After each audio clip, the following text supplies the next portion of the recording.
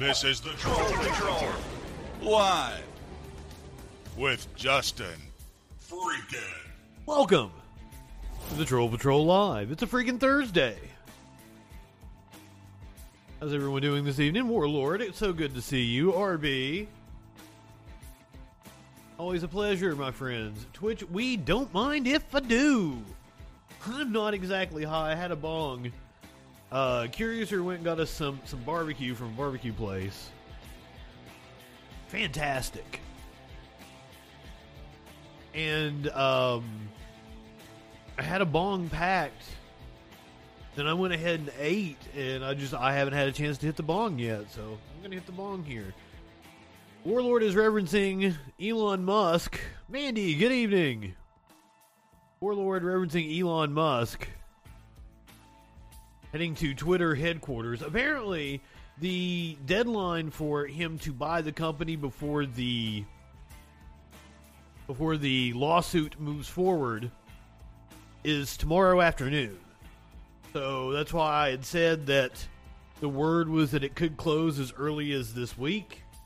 I said I'll believe it when I see it, and I still, even though knowing that the court has imposed that deadline of tomorrow afternoon, I'll believe it when I see it. Elon's gonna have to buy the motherfucker. I'm hoping my unban is coming. As you guys know, we played the video of Elon apparently moving into Twitch.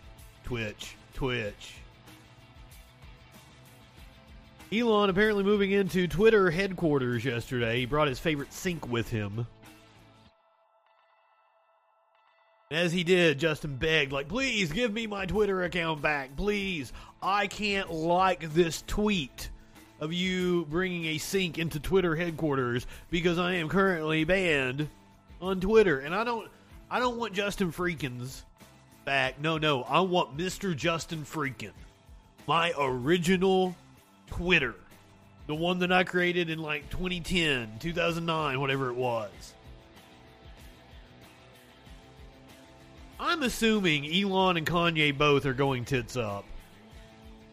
I don't think either of them, 10 years, 15 years from now, I think we're going to look back on them and be like, ha, those broke motherfuckers. And Kanye may be tragic. Kanye may be a tragic story, and as I was talking about with the housemate, like, you know, he's a narcissist, so the idea of him just taking himself down probably not going to happen. He's probably going to want to take other people down with him. Kanye's net worth plummeted hundreds of billions of dollars in the span of just a week. In just a week. I'm assuming stock in Iron Maiden is going down. If this meme is not funny to you, it's because you don't know the context of the meme. Which is a good... Yes, Donda Academy. Yeah, I don't have Kanye on the list tonight because this is just... I don't want to have to keep doing Kanye stories every night. But now Donda Academy has apparently gone under. And we found out that apparently Kanye made the claim that he doesn't read books a few weeks back. We found out today that he's possibly read one book, and it's Mein Kampf. This is just a rumor that's going around. This is unconfirmed from people that supposedly are close to Kanye. So take that for what it will. Take that for what you. I'm still kind of on the side that Kanye doesn't know how to fucking read. I'm of that opinion. So I kind of don't put stock in the fact that he read Mein Kampf. Also, having read Mein Kampf is not an indictment of you. You may just be someone who studies history. I might happen to have a copy of Mein Kampf. It's the really cool version that has like the historical notes along the way that describes like what is happening in Hitler's life as he is writing about all the different events. Because he wrote Mein Kampf while he was imprisoned. Before he got out, went on to be, doing a Hitler. Dustin, good evening. Maybe you read the audiobook? Possibly. And I don't want to denigrate anybody that reads audiobooks. Like, that is perfectly legitimate. Especially as someone who makes money doing audiobooks from time to time. Perfectly legitimate.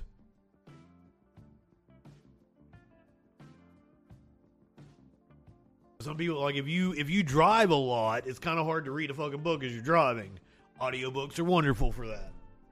So I'm not begrudging anybody who reads an audiobook. But if this meme does not make sense to you right now, then you should tune in tomorrow night to the Friday Night Freak Show, where Media Winch and I will play you the clip that will put that into context.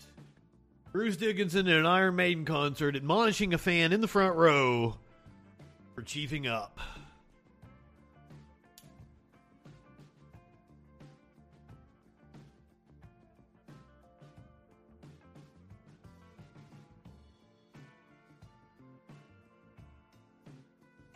All that and more, plenty of spooktacular stories tomorrow night on the Halloween edition of the Friday Night Freak Show.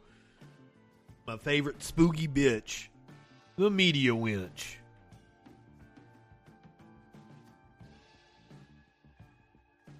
I shouldn't call her spooky bitch. That's kind of rude. My spooky bae.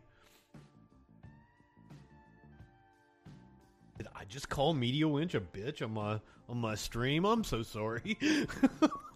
What is wrong with me? I need to learn to feel embarrassment. You will learn tomorrow night why Bruce Dickinson apparently doesn't like it when fans smoke the Chiba in the front row of Iron Maiden concerts, which just blows my mind as someone who has been to an Iron Maiden concert high as fuck. What other way is there to go to an Iron Maiden concert? Speaking of high as fuck, by the end of this stream, I'm going to show you two puppers who are high as fuck. They did not consume a lot of the edibles. They consumed a little bit of the edibles. And the two of them had completely different reactions, and it's hilarious. Both of them are fine. Just putting that out there. Putin says there is no reason for a nuclear attack on Ukraine. We're going to get the breakdown on the latest going on in the war in Ukraine, Putin's thoughts, the U.S. response to his saber rattling. Goldman Sachs is still warning of a recession. I'm going to contrast that story with the fact that the economy grew significantly over the summer, shattering expectations. Let me repeat that again for you. The U.S. economy grew significantly over the summer, shattering expectations. New numbers show that the economy grew significantly over the summer, shattering expectations. I just want to keep saying that because the Democrats aren't going to say that going into the election in less than 2 weeks now. Even though they probably should, or about 2 weeks, I'm sorry. I don't do the maths right. No, under 2 weeks. It's about 11 days. I don't maths. Geraldo thinks that the Democrats blew their chances by making George Floyd their most important failure. I don't even know what that means, but people are apparently ripping on Geraldo. Usually the voice of reason on Fox, and that's saying something. Ron Klain, the White House Chief of Staff under President Joe Biden, been warned about violations of the Hatch Act. This is something that we jumped onto the Trump administration for constantly during his 4 years in office, so I'm not going to shy away from coming after Biden for the same exact thing. Now, earlier today, I saw this thing about Saagar Enjeti, you know, one of the people that I hate most in the online world of commentators, who I would love to have the opportunity to debate. I just want to get big enough. So that's my whole goal with this show, is just to get big enough to where I can debate Saagar Enjeti and call him a dumb fuck to his face. But I saw him go off about the White House encouraging boosters. I had not seen the new studies when I started making fun of Saagar for what he said. But new studies show that the reformulated boosters may not work any better than the previous boosters. So let's hear Saagar Enjeti out. I'll show you the studies that we're referring to before we watch Saagar. And we're still probably going to make fun of him because he's just stupid. Chuggy Boy Schumer, the president of the Senate, apparently caught on a hot mic telling President Joe Biden that the John Fetterman debate hurt Democrats. I'm not so sure about that. Apparently, the mood amongst voters has been that it actually softened it, that he was a big, scary man beforehand, and that seeing him vulnerable like that actually softened his image. That seems to be the prevailing narrative, as far as I can tell. Political pundits aren't really picking up on that. Oregon gun store was linked to a Mexican cartel attack that took down a helicopter.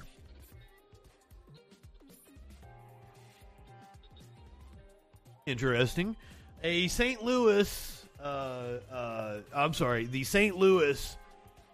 school shooter was apparently denied the opportunity to buy a gun. Multiple police visits were made to his house. We're going to hear from Darrell Brooks' mom. Darrell Brooks, the Waukesha. I said it wrong. I even clipped it last night. I clipped the segment and put it up on YouTube. I said it wrong every fucking time. Waukesha. Kept saying Waukesha. like fucking Kesha, the musical singer that makes the songy notes. Seriously, I don't know what's wrong with me. I'm really struggling.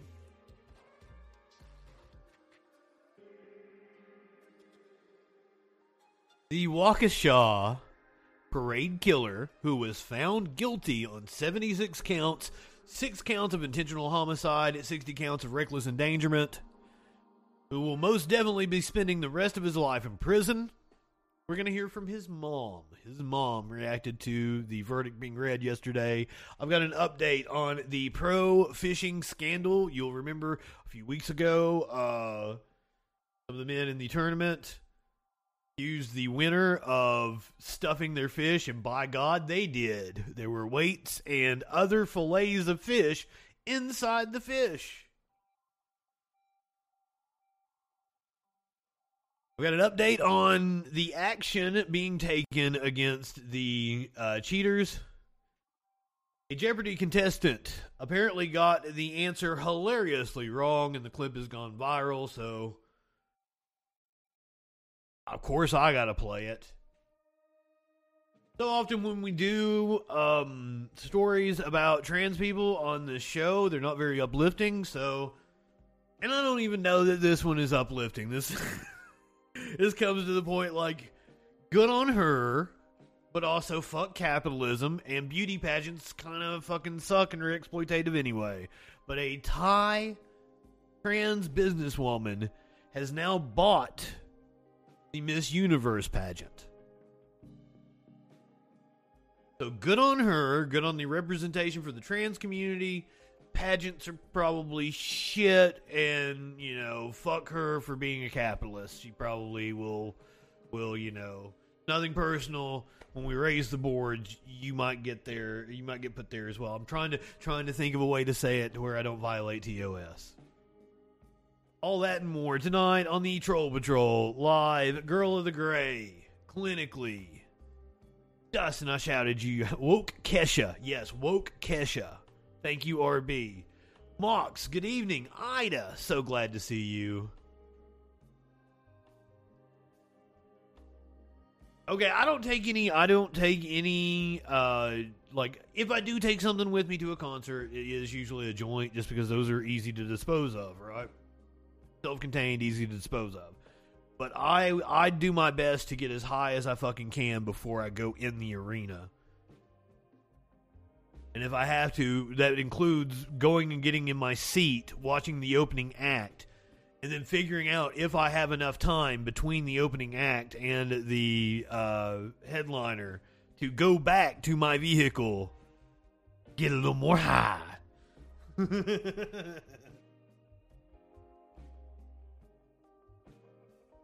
Ida, I know the right wing does such a better job of selling Democratic candidates to the leftist base. They do such a great job of selling the candidates. Much better job than the Democrats do of selling their candidates. Mox, the crazy wave of not COVID. This is just anecdotal. But I've heard they're at hospitals. They're trying to keep it under wraps and call it anything but COVID. I don't know what the motivation would be for that, if this is an edict that comes from the hospitals specifically that I've heard the anecdotes from are very corporate hospitals. They're very corporate entities in a very red state.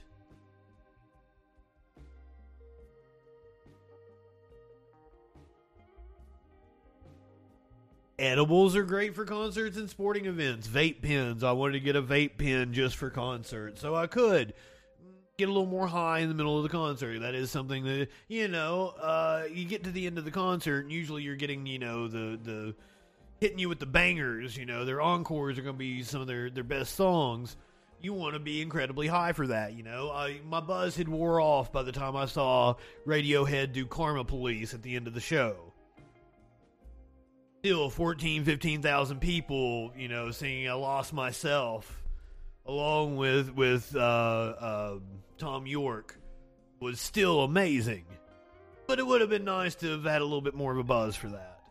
I was lucky at Lady Gaga. The woman next to me, and I don't know if she thought I was gay or something. Like, she was all over me. She told me she was married, but she was all over me. She was super fucking friendly. Sitting next to her mother-in-law. But I just assumed she thought I was gay because I was alone at a Lady Gaga concert. And she was like, "Here, you want some gummies?" And I'm like, "Fuck yeah, I would love some gummies." But still, I don't enjoy edibles as much as I enjoy smokables. Smokables are my favorite, and I don't know if that's just in my head. I prefer the buzz, but that is myself. Sobered up and found myself. Well, I mean, I was high on the Radiohead show was another one of those that was like, if you were here last night when I was describing seeing Roger Waters, Radiohead was another one of those like that. Only I have more and more love for Radiohead as the years go on. I don't have a love-hate relationship with Radiohead. I think they're pretty fucking cool. They're not the... There are people who listen to nothing but Radiohead and will tell you that Radiohead is the greatest band ever in existence. And those people are wrong. Those people are wrong and need to listen to more music. However, I grow more fond of Radiohead the more I go on. They're not tarnishing their legacy. Oh, clinically, what are you booing me for? Now, I will say, too much of any one band is bad. Too much of any one band is bad. Well, it's also like, I'm a huge Tool fan, but like those people that are insane Tool fans that think Tool is the greatest band hands down, and I was one of those people at one point in time. Those people are also very fucking wrong. And even Maynard will tell you, hey, go listen to King Crimson. That's a much better band. If you're open-minded and would rather listen to better music than Tool, go listen to King Crimson. And Maynard's right. And the Deadheads, man, like I don't even really get the appeal of the Grateful Dead. I've got a few songs I like, but man, I had a thing with a Deadhead one time, and listening to like a whole live album is a chore. It's a chore. I do thank her for turning me on to the Dead Milkmen. I'd never heard of the Dead Milkmen until I was hanging out with her. What a fantastic fucking band they are. And also, she's the one that made me go with her to The Business. I'm not a punk rocker. Apparently, The Business is like OG punk rockers. They're British, and they're like the original fucking scene. They weren't like a sellout band that got like way too big and everything. I'd never heard of them, but they put on a hell of a fucking show, and that was an experience I'm glad I got to have. I think the singer died, and they're not a band anymore, but they were legendary in this small punk scene apparently.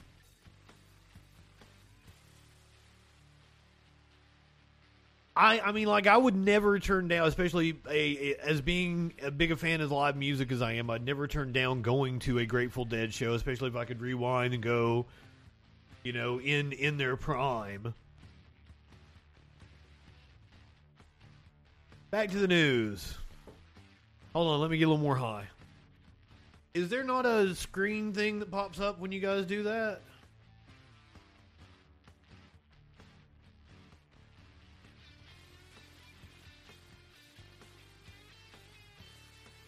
You might not have redeemed it. You were just telling me to go back to the news. Oh, let me turn it. Oh, by the way. So we had barbecue for dinner. And at the barbecue place, one of their sides is a really awesome blue cheese dip. And they give you like saltine crackers to eat with the blue cheese dip.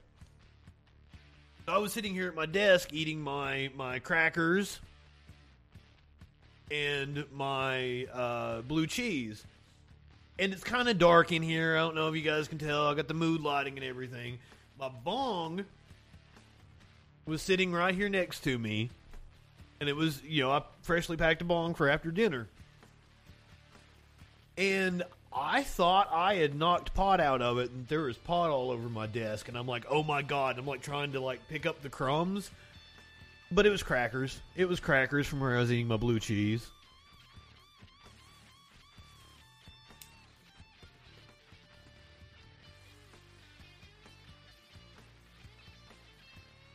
Anima is by far my favorite album. That is peak Tool. I wish I could tell them, like, hey guys, not every one of your songs has to be fucking 13, 14 minutes. Use the Anima. You can, you know, have kind of concise songs. Stinkfist was, you know, 6 or 7 minutes. Anima is like 6 or 7 minutes. They're shorter. They're on the shorter side. And they're better off for it. Don't get me wrong, Mox. Don't get me wrong. My favorite Tool songs are probably all the ones that are like... Well, not all the ones. My favorite Tool songs are like... Third Eye is my absolute favorite fucking song, and it's like 13 minutes. Reflection is one of my absolute favorite Tool songs, and it's like fucking 16 minutes. But you can't have a whole album of 13-minute songs. Fear Inoculum is a chore to listen to. I was one of the first people in the country to see Descending and Invincible live. Wasn't that impressed. Liked Descending a hell of a lot more after I got to listen to it on headphones and heard everything that's going on. There's a lot of nuance in that song. Adam smoked the crackers.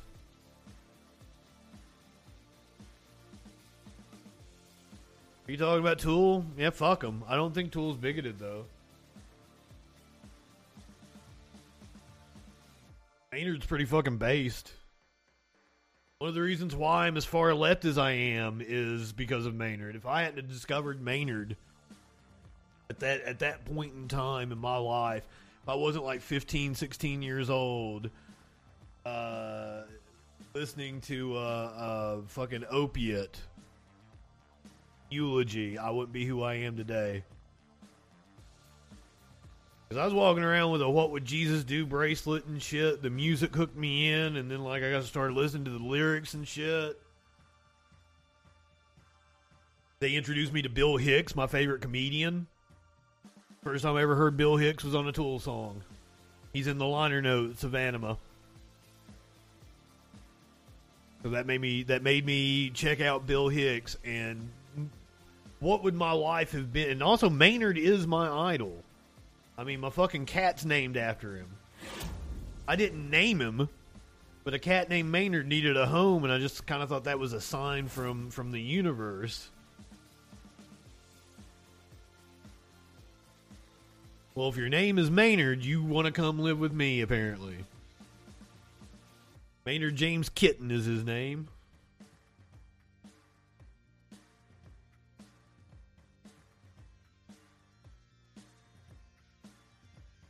I don't believe that, Adam. Like, I'm not, like, I know he was just on there, like, today or something. I don't believe Maynard would say that. Okay. Yeah, he was on there today. I don't remember it happening in the past. I think I would have known. And we're also talking about a dude who fucking cross-dressed on stage for years. Talking about a guy who is incredibly progressive and very open to loving other people. Especially the dregs and degenerates of society. So I kind of... I find that hard to believe. We're talking about a man who is constantly cross-dressing. And seems to pay homage to the drag community. So if you have just seen a headline or one little clip out of context or something, please don't come at me. Some people do get chuddy as they age. But also, some people fucking misinterpret shit. What is up, Sky Comic? Good evening. How are you, my friend? I needed somebody to back me up on Sky Comet. Have you been to Camden Park? You might have lived close enough in the vicinity, or you might have like lived close enough to Six Flags to say, "Fuck Camden Park." Never been to that fucking rundown amusement park. I mentioned that last night. I wondered if there was anybody in the audience that could have possibly have been to that shithole amusement park.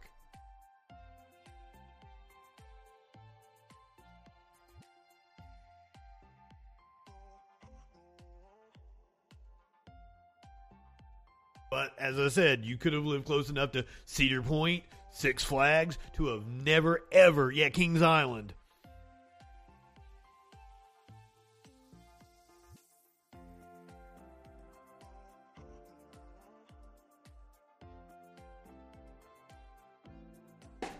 I mean,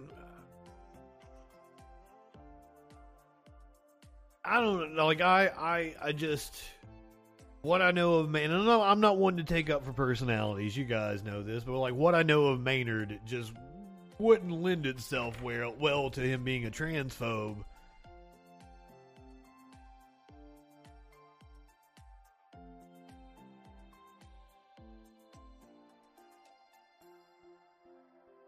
You know, the amount of cross-dressing he has done on stage, which was constant earlier on in his career, and now, like, you know, the perfect circle, he's always, this is my feminine side and shit. Imagining that man being transphobic is just kind of hard for me.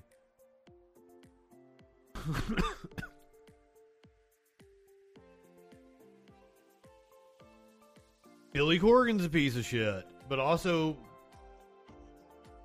I don't know, like, Billy Corgan doesn't like cross-dress per se. He just, I don't even know what you could call the fucking shit Billy Corgan. I say this as someone who, my God, I really like Smashing Pumpkins music. I think Billy Corgan is a gigantic piece of shit. I also don't know that Billy Corgan is a transphobe.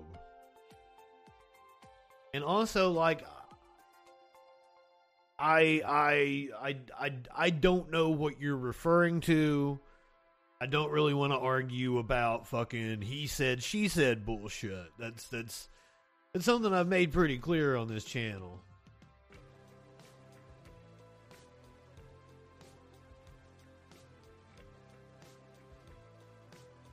So basically, like,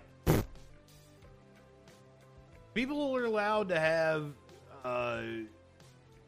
shit opinions and evolve.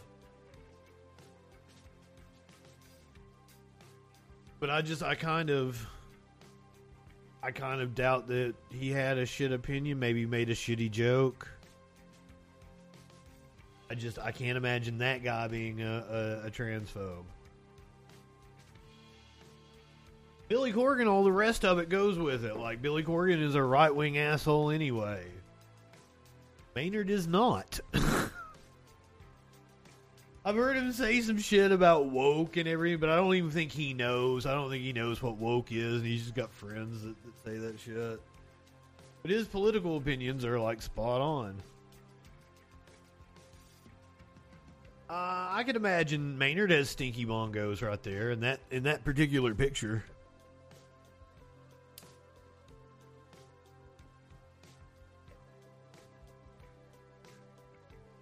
I'm sorry, someone redeemed Get Back to the News like fucking 20 minutes ago.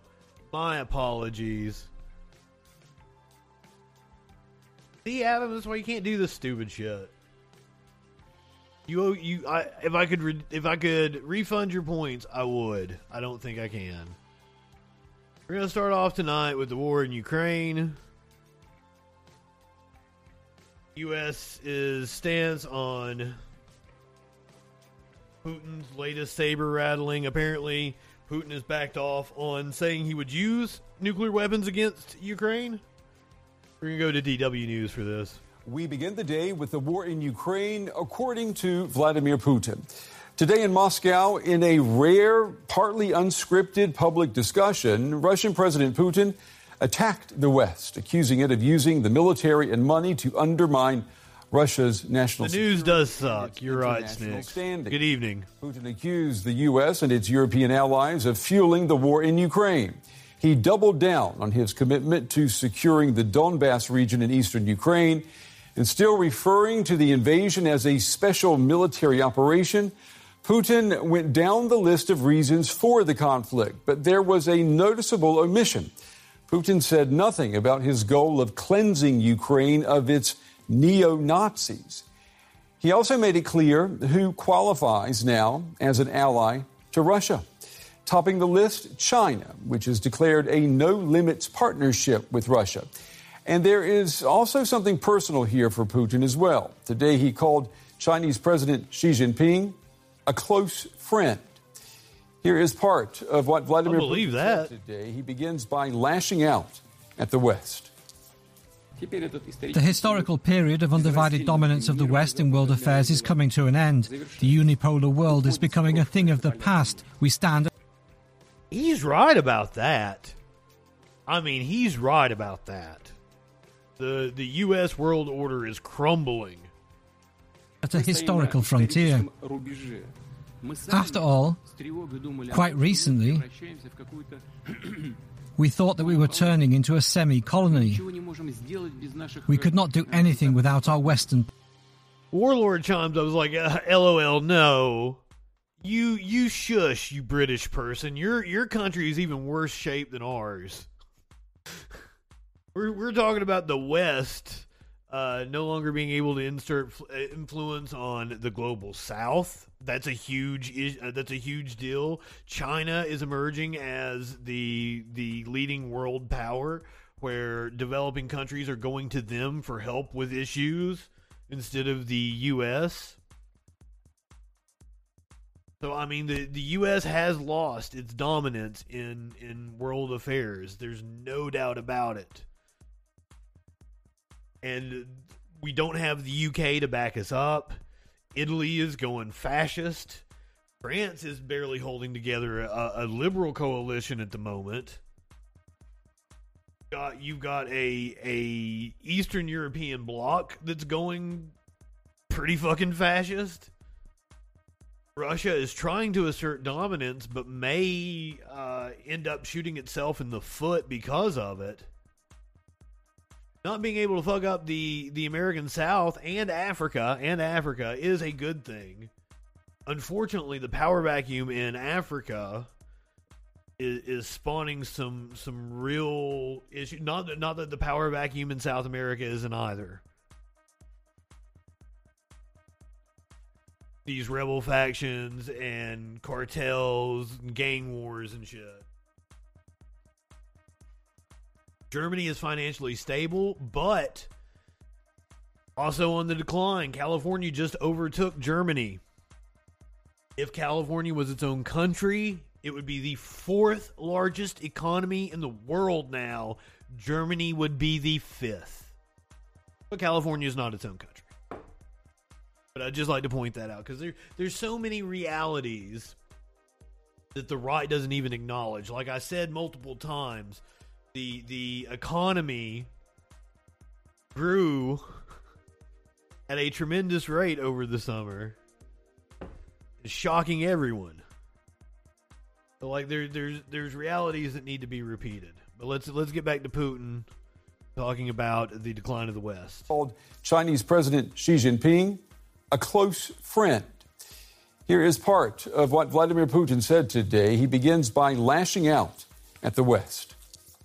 The historical period of undivided dominance of the West in world affairs is coming to an end. The unipolar world is becoming a thing of the past. We stand at a historical frontier. After all, quite recently, we thought that we were turning into a semi-colony. We could not do anything without our Western partners. We can't make financial calculations. We won't have technologies. We won't have markets. All you have to do is click, and everything falls apart. But no, nothing fell apart. And the fundamental foundations of the existence of the Russian Federation turned out to be much stronger than someone thought about it. Maybe we ourselves thought. Well, my first guest tonight is Bill Browder. He's the CEO of Hermitage Capital. They are the only country that experienced negative GDP growth this past year. The UK just kind of went flat in terms of GDP growth. And the US did well. That's the realities of the situation. Mandy brings up him not looking good. There have been rumors about Putin's health for many months now. A lot of people think that he is not doing well and that he's getting more and more erratic with his behavior because of it.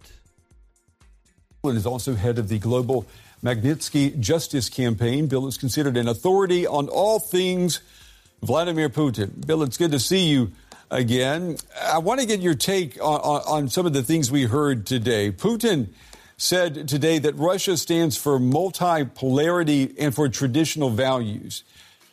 Who was he speaking to today? And I dare say that his intended audience may not have been sitting right there before him in Moscow.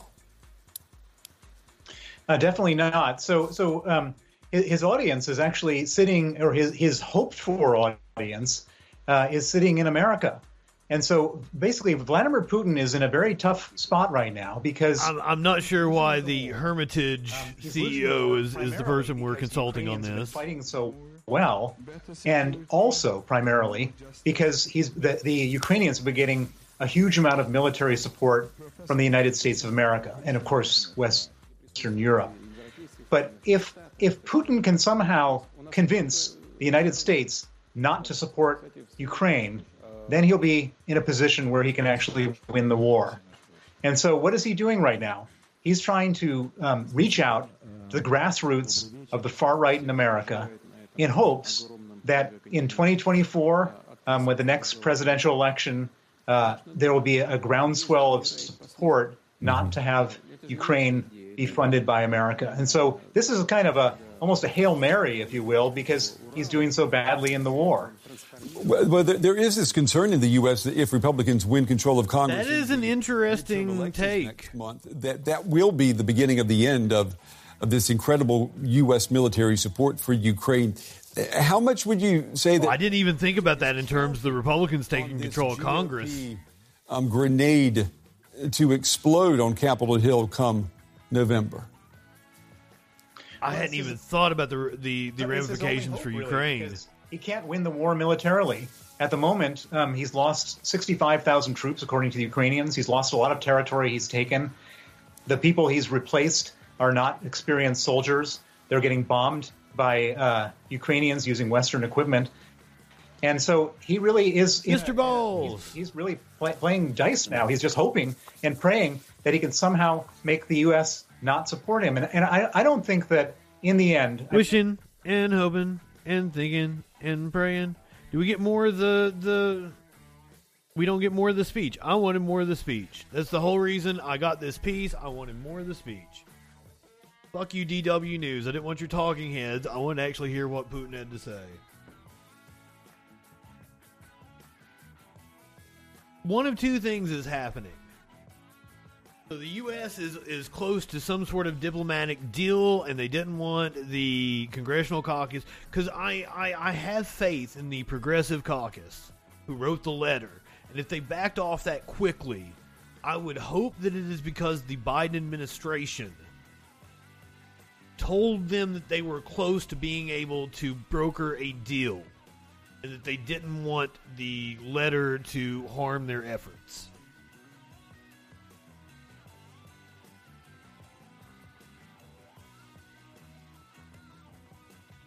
I mean,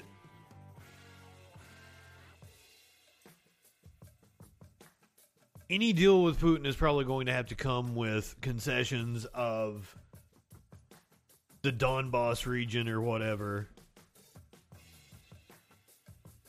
But I don't know what the U.S. would want out of that situation. I hate that we didn't get more of the Putin speech. That's what I was really wanting. Because apparently later on in the speech he said that he found the use of nuclear weapons against Ukraine, to be an absurd proposition, which is reassuring.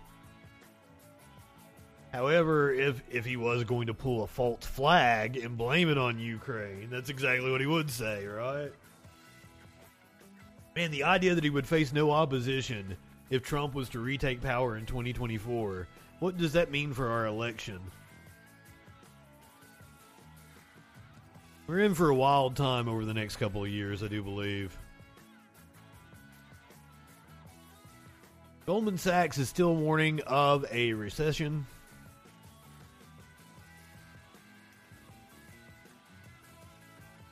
Oh, this isn't...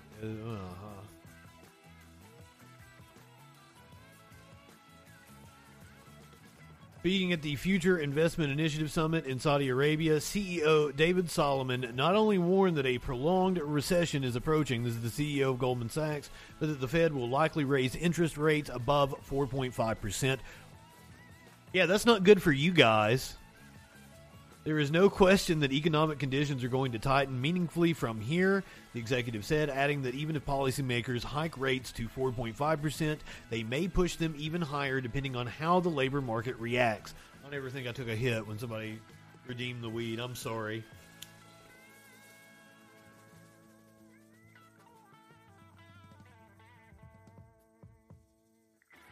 I was holding it in my hand. I was bogarting it, as the kids say. If they don't see real changes in behavior, my guess is they'll go further, he maintained. Generally, when you find yourself in an economic scenario like this where inflation is embedded, it's very hard to get out of it without a real economic slowdown. Yeah, Cicero, I'm sure it's a very long speech. That's why I was hoping DW gave us a good, 15-minute chunk of it. That's what I was hoping for. But no. I highlighted earlier, the economy actually grew over the summer.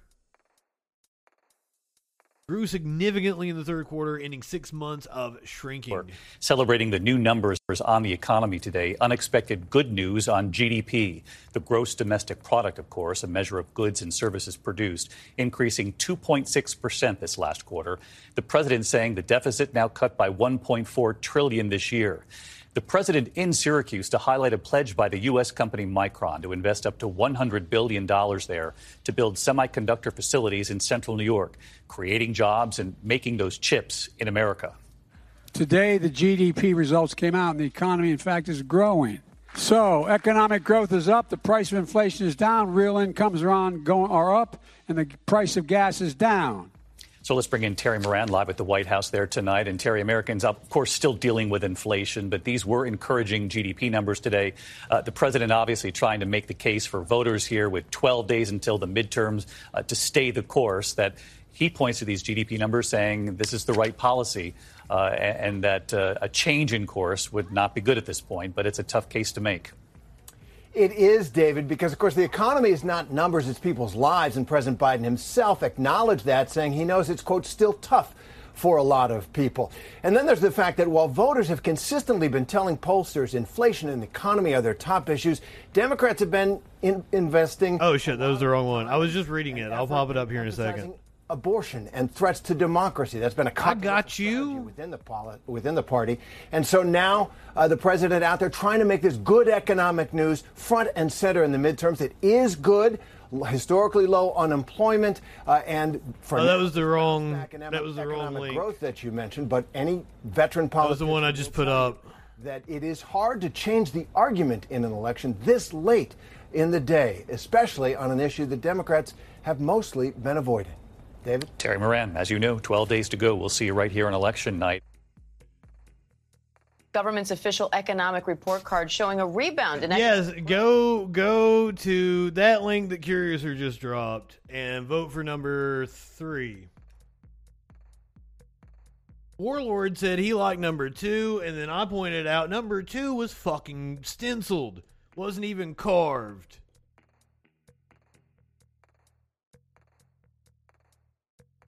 If you are on Facebook,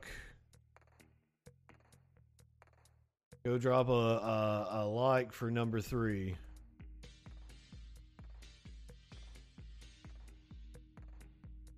Let me give you a look at what it actually looks like when it's lit up.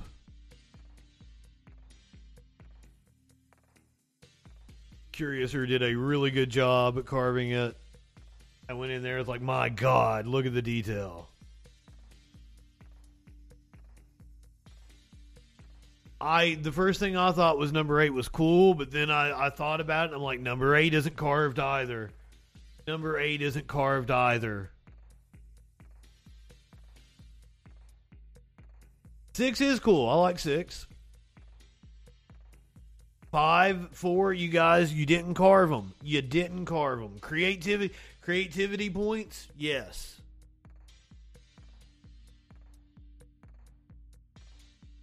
Yes, Curiouser carved number 3. Oh, shit, wrong one. This is what it looked like when it was lit up. Go give her a vote.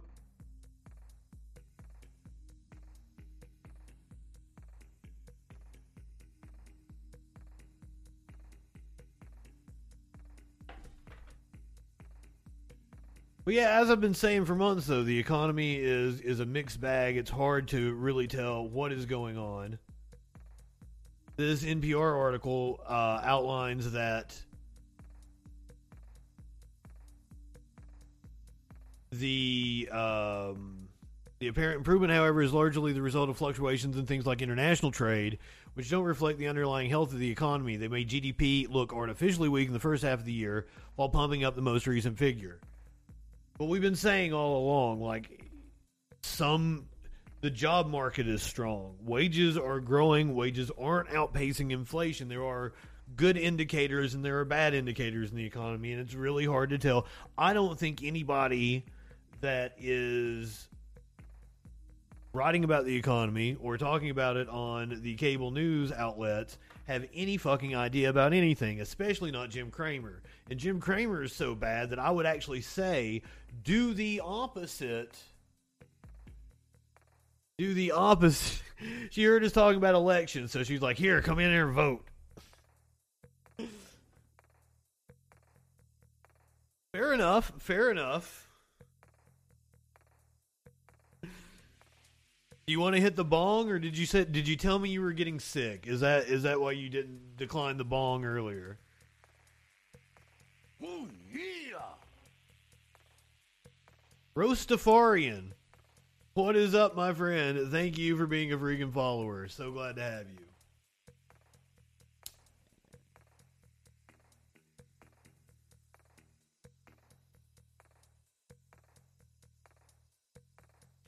Somebody beat me to it. Oh my God, there's actually a Cramer inverse. Yes, go follow that. If you want to win in the stock market, follow Nancy Pelosi's husband. There are stock trackers that tell you what Nancy Pelosi's husband's doing. That one will always lead you. That one will lead you right. What, like 75, 76% of the time? It was an insane number. Oh shit! I'm smacking my microphone. Smacking it. Sorry. My apologies. But I'd be remiss if I didn't, while we're talking about money, actually give you a good education on Congratulations. Money. This is Robert Kiyosaki for PragerU. So, it's PragerU. They're going to educate us on what to do with money, on economics, so that we can make smart investments. PragerU is never going to lead us wrong. They're not stupid. Graduates, you now have a degree in psychology, philosophy, sociology, feminist studies, pre-med, or dozens of other possible subjects. Yeah, but it was weird that you threw those out. Like, me specifically, I have a degree in philosophy and communications. That's what I do. I can't even remember what the most likely degree is. It seemed like it was pharmacist or pre-med or some shit like that is the most likely degree someone's going to go into. As you step off the podium with your degree in hand, here's a question for you. Did you learn anything about money? Did you learn anything about debt, taxes, or why the rich keep getting richer? As you enter the real world, based PragerU? Your bankers will not ask you for your college degree or your grade point average. Bankers want to see your financial statement, not your report card. You know how to read textbooks. You're a highly literate people. But are you financially literate? Do you know how to read a financial statement? I learned more playing Monopoly than go to business college? After all your hours in the classroom, how high is your financial IQ? I'm guessing that for most... If you learn more playing Monopoly than going to school, then I think that says more about your application of yourself while you were in school. And who are you exactly? Aren't you a professor? The answer is, I don't know. Some of you will reply, I don't care. On graduation day, all you may care about is making a difference in the world. But if you don't care about money, money won't care about you. And you'll probably wind up in your parents' basement. In the real world, money is always a problem. If you don't have money, that... Oh, God, this dude is a grifter. He's a grifter. He's like a financial guru that goes around giving speeches and shit. American businessman is what they call him. Rich Global LLC and Rich Dad Company, a private financial education company that provides personal finance and business education. The problem. I was born and raised in Hawaii, and I'm best known for Rich Dad, Poor Dad, the most popular book about financial education ever published. My poor dad was my real dad, my biological father, a very smart, highly educated man, a PhD. Are we heading for some daddy issues here? Of Hawaii. But he knew little, if anything, about money. Wow, I can see where this is going. Like, his dad probably didn't care about accumulating wealth. And this kid's like, what? Not wealth? Capitalism. Yep. My rich dad was the father of my best friend. Rich Dad never went to high school, much less college. When he was 13 years old, his father died, and he had to take over the family business. Rich Dad got his real-life education in the real world of business. Although he lacked a formal academic education, he understood the world of money and became a rich man. Although my poor dad was highly educated, he struggled with money. Allow me to tell you what actually happened is the dude that is apparently, educated in money learned how to exploit people. And the poor dad, who was Secretary of Education for Hawaii and had a PhD, got more out of life and was more learned and cosmopolite. A well-rounded individual. Money all his life and ultimately died a poor man. Like most people, my poor dad thought the way to become financially secure was simply to earn more money. So he would work harder, get promoted, and get a pay raise. He got plenty of raises, but he didn't get any richer. To the graduating class, I passed on my poor dad's big mistake. Although a highly educated man, a PhD who attended Stanford, University of Chicago. This is just some daddy issue shit. Poor dad was financially illiterate. Poor dad did not know the difference between assets and liabilities. Poor dad always called our family home an asset. He also said our home is our biggest investment. Rich Dad said, your dad may be a PhD, but he does not know his house is not an asset. His house is a liability. Assets put money in your pocket, whether you work or not. Liabilities take money from your pocket, whether you work or not. My poor dad kept calling liabilities assets. That's why he was poor. The rich acquire assets. No. If you bought a home anytime between like the 60s and the 90s, that the value of that home has skyrocketed because the value of real estate has gone up.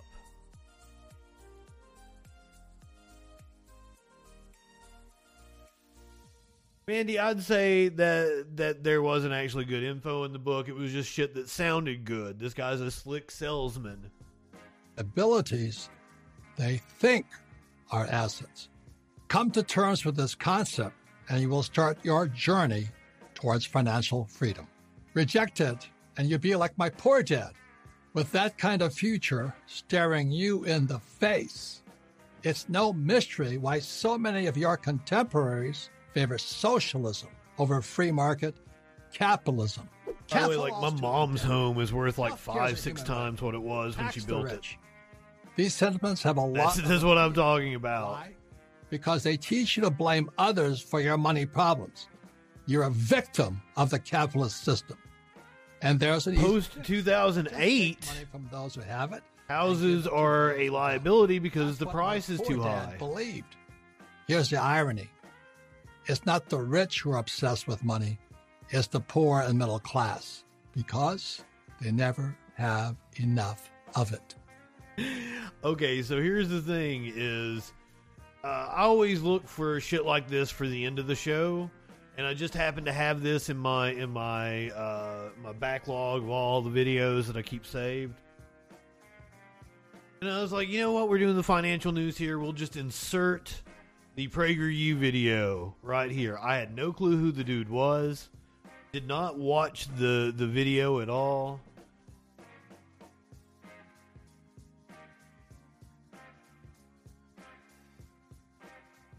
But was able to figure it out pretty fast, and I think that's kind of the fun part of it. I saw right through his grift almost immediately. But that first thing he said was super fucking based. I'm like, oh, is PragerU going to do something based here? And then, like, just a few sentences later, I'm like, oh shit. I've heard this one before. I've heard this one before. I can tell these, like, motivational speaker grifters from a mile away.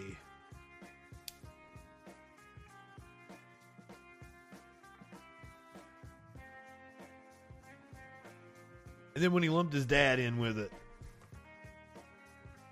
Now we're getting somewhere.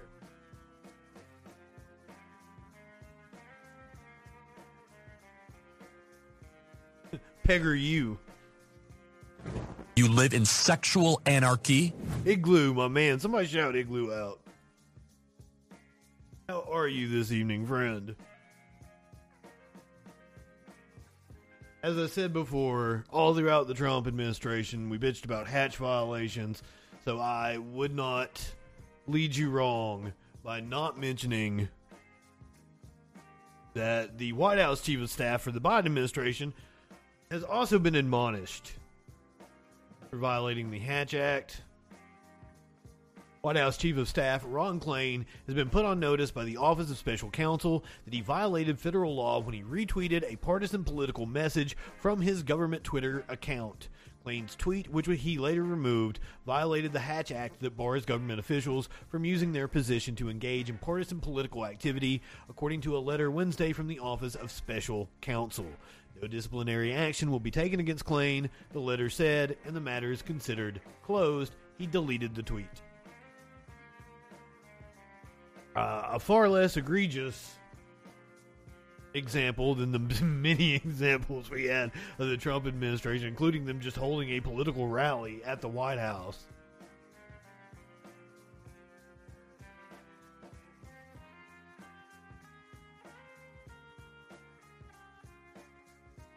Oh, we're gonna talk about Arizona here in a second. Oh shit.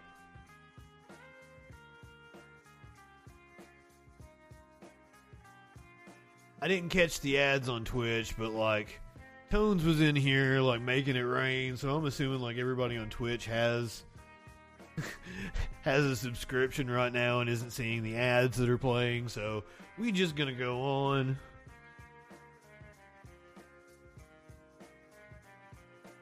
I've been trying to play the whole like 3-minute ad break for the hour all in one chunk. So, like, nobody has to deal with ads other than in that one chunk, and I play my ads, and I take a pee-pee break. Encourage you guys, take a pee-pee break. Go get something to eat.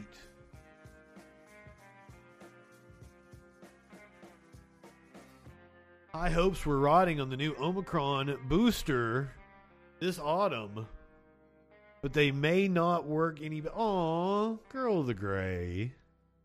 Aww. I don't have any on-screen graphics about love. Polesvin. I am so sorry if I fucked your name up, but thank you for being a freaking follower. Polesvin. Am I at least close?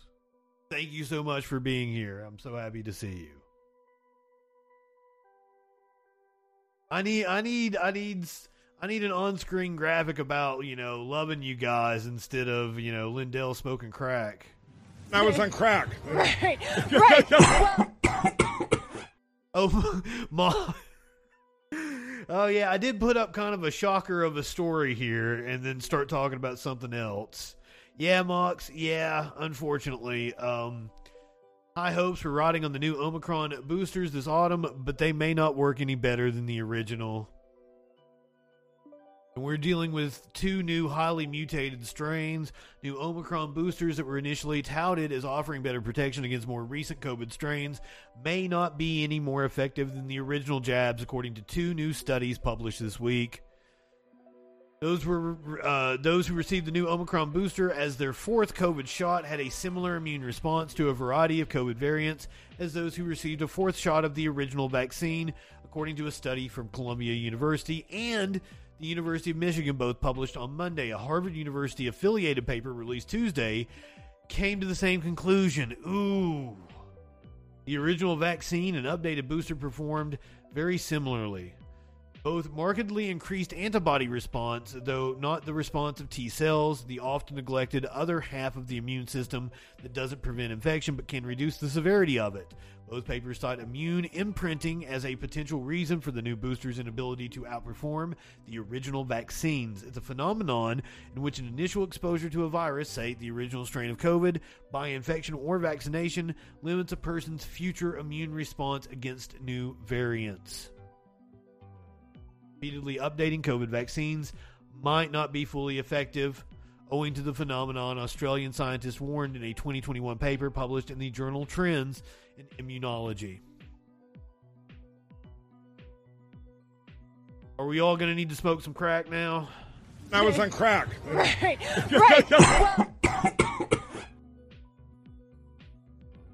Cases are going up. But so far, deaths have continued to decline.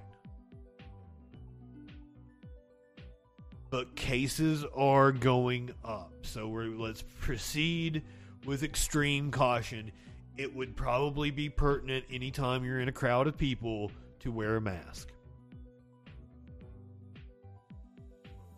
Now, it's definitely not foolproof if everybody's not doing it. It's not even foolproof if everybody's doing it. But my God, is it drastic?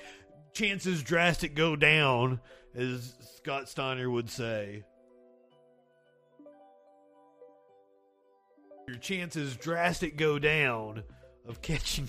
And if anybody hasn't seen that fucking Scott Steiner clip, you have no clue what I'm talking about. So far, we've dodged the bullet on outbreaks at schools. In monkeypox, we have gotten it contained. It was still only in one community. They did a good outreach effort in getting that community vaccinated. And that community isn't a bunch of dumb fucks like the far right tends to be. So we got monkeypox under control. That's what happened there. Outreach efforts in big cities were successful, and the numbers drastic go down. That might have to be my next on-screen graphic. Do several of Scott Steiner from that one promo, Scott Steiner math. Your chances drastic go down.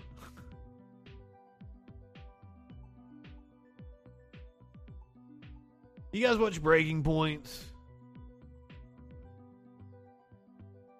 I check in every now and again, and it usually makes me mad. Well, I mostly have not cared about COVID for like a year now. Occasionally, I would be reminded of how the policy was when blue cities refused to drop mask mandates and Uber rides.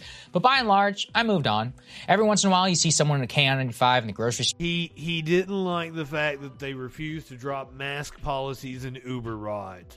What an entitled little prick. You watched it when it was rising. I think we all did. At the time, there might have been some value to it. Sure, and you think, wow, that's kind of wacky. But look, it's their life. They can do whatever they want. If you look at the data, I'm solidly where most people are. We just don't care anymore. We don't think about it. That's why what just happened at the White House was so bizarre. It was like a TV screen into a different universe. When President Biden got his fifth coronavirus shot in the last 2 years and encouraged literally everyone to do the same and issued this stark warning. Let's take a listen. So take precautions. Stay safe. Now, remember, Biden is getting his fifth because he was probably one of the absolute first people in the world to get vaccinated. And we all got vaccinated 6-8 months later. So he's at that because like the boosters are supposed to be every 6 to 8 months or something like that. So of course he would be on his fifth booster. You can spend Thanksgiving with family and friends with a peace of mind knowing that you've done your part for everyone's well-being. Motherfucker also just had COVID, so he's going to be like super protected. Vaccines easy to get and available for free at tens of thousands of convenient locations. What's your reaction to the Saudis on oil, urging the U.S. not to use reserves. Sir, do you think it was a mistake for New York to withdraw its mandate for vaccines? Say again? Do you think it's a mistake for New York to withdraw its vaccine mandate for private employers? No, I don't think. That's a local judgment. Thank you. Lots to unpack there. Fifth time President Biden received the COVID shot on camera, with rhetoric reminiscent of the early days of 2021. That's actually what strikes me the most about this. Since 2021, we learned a lot about COVID, about the efficacy of vaccination, of boosters, of Omicron, and more. Absolute tool. And yet, the Biden administration continues to stick with the unscientific notion that getting the Omicron booster after already getting 4 other shots good evening. somehow protects other people that you might be around at Thanksgiving. Now, look, I honestly ignored the news of the Omicron booster, like most of you. A month after its so-called rollout, only 4% of the U.S. public had even gotten one. All of us basically moved on. But now that the White House is pushing it so hard, we've got to delve into just how crazy the approval process of this shot was. I mean, I got one, but it wasn't 1 month after it was push for the 5th shot approved. Will likely kill other public vaccination campaigns for a long time. Let's start with the latest booster itself. What exactly is the Omicron booster? Wait a minute. This motherfucker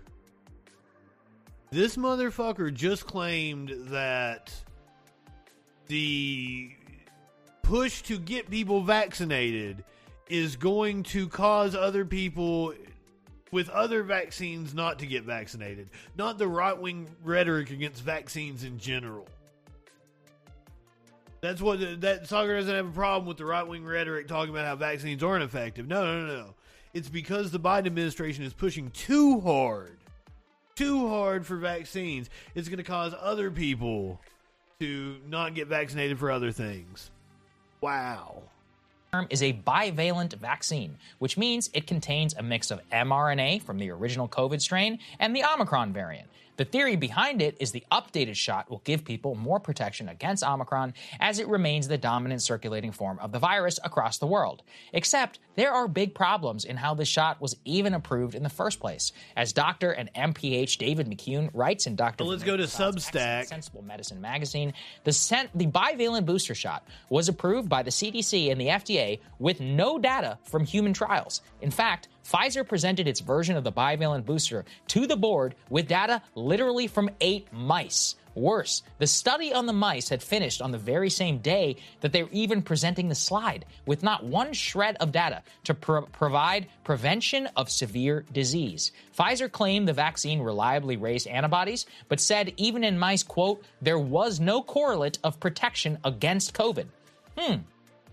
What? We just read about the studies, and it did indeed raise antibodies. What COVID denier Saagar over here is saying is patently false. I mean, I don't know what that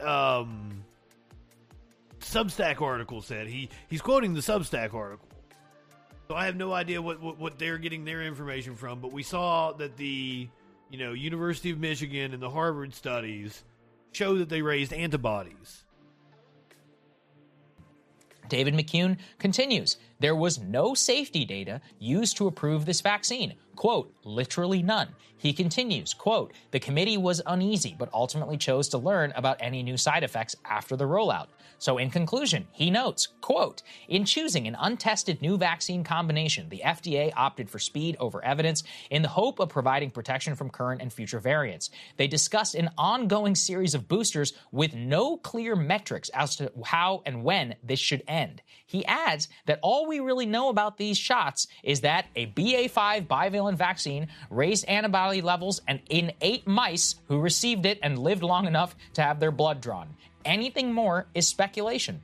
This is a scandal of epic proportions. How does this get approved widely for the entire general population? And then McCune continues to show a parallel claim.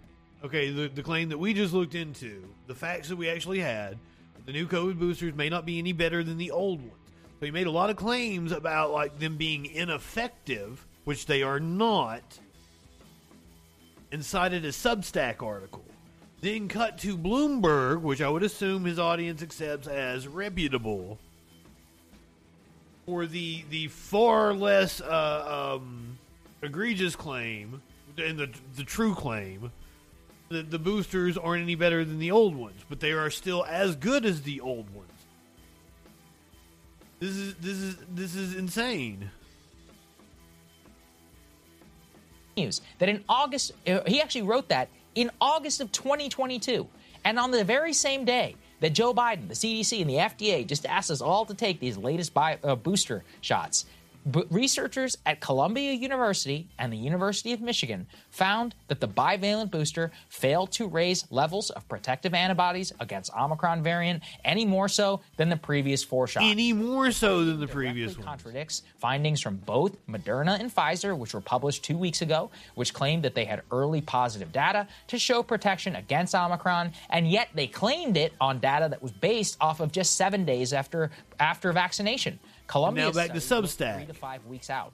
Furthermore, many might have noticed, as Dr. Prasad did, that the freaking CDC director, Rochelle Walensky, just got COVID this week, literally only 1 month after getting the so-called bivalent booster. As Dr. Prasad concludes from this episode, quote, "Before we launch massive vaccination campaigns, we need good evidence that they actually benefit the people we are tasked with protecting and caring. They do. Walensky's infection is a reminder to the American people she doesn't know what she's talking about because she has not asked for good evidence. Consider all the information I just gave you in the context of the president's proclamation that we should all rush to give get all this the booster, evidence, which has Sagar. no data to show that it will do a damn thing in protecting people around you this Thanksgiving. And to be clear, I'm not saying you shouldn't. Whoa, that was not true at all. That last claim he made, that it won't do a damn thing to protect people around you at Thanksgiving, is patently false. And now I got Mandy in the chat being an anti-vaxxer. Jesus fucking Christ.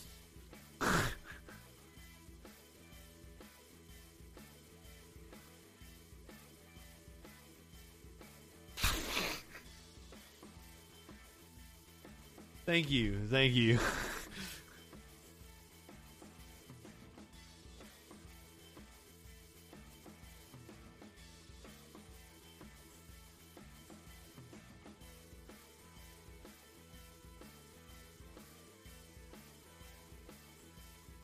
The CDC has not done a good job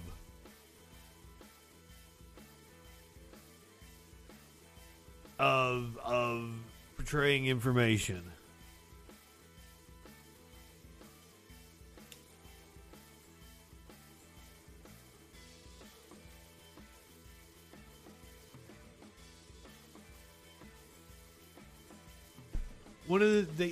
So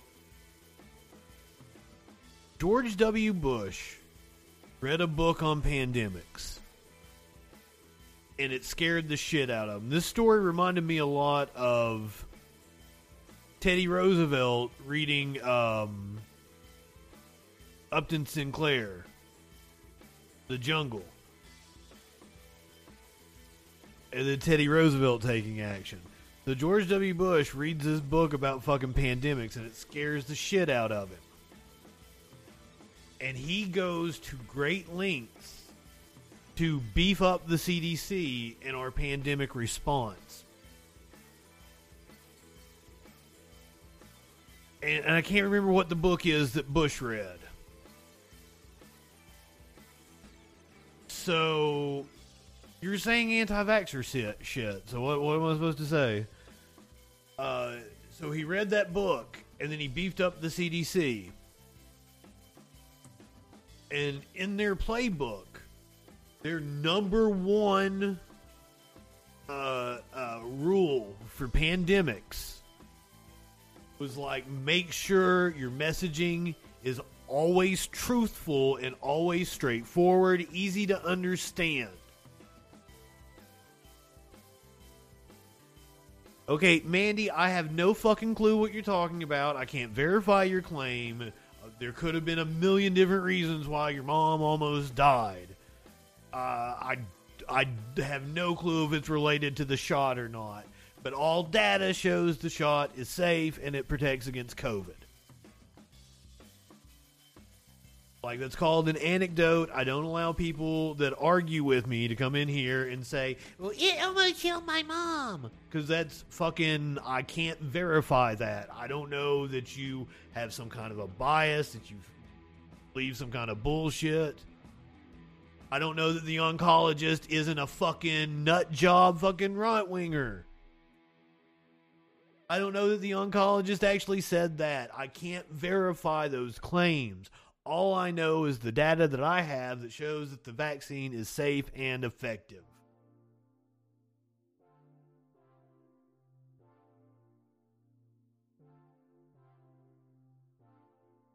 Your personal experience means fucking nothing to me. Sorry. I know that sounds cruel. My own mom thinks the vaccine killed my dad, but that's fucking bullshit. More than likely, he speedballed and his heart stopped.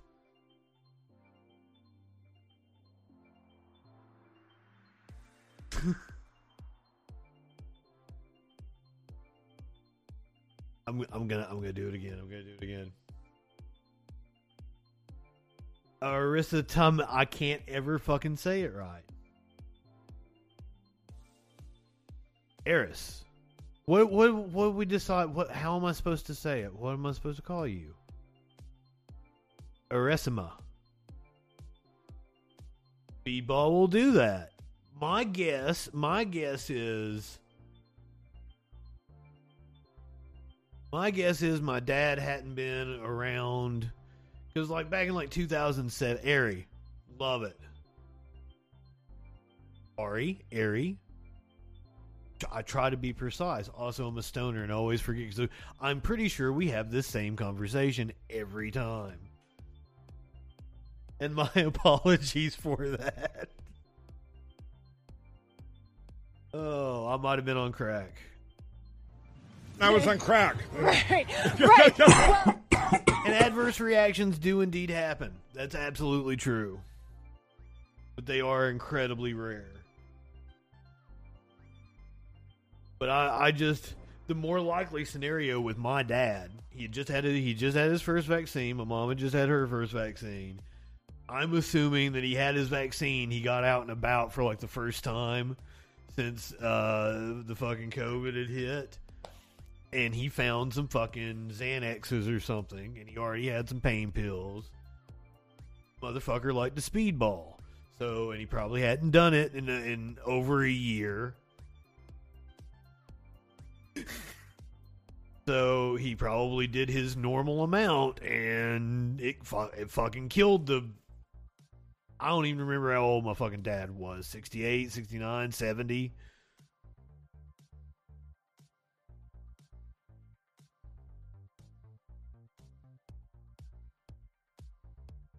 So I'm assuming that's what killed my dad. My mom didn't want to accept it and being an anti-vaxxer, because the nurse in my mom's house, that is the mother of her grandkid, had also turned a little nutty anti-vaxxer.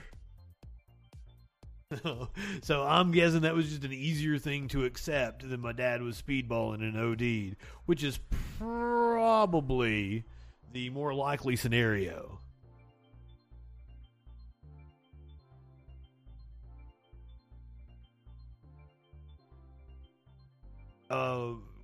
We're on a witch pursuit thingy. We're on a witch pursuit thingy. I'm gonna have a witch on with me tomorrow night. She kind of a witchy woman. Where's my media winch promo? There we go. Friday Night Freak Show tomorrow night. With the media winch. And my pumpkin that turned out looking a lot more like Hulk Hogan. Doesn't really look like me, and my eyes are kind of off now that I look at it.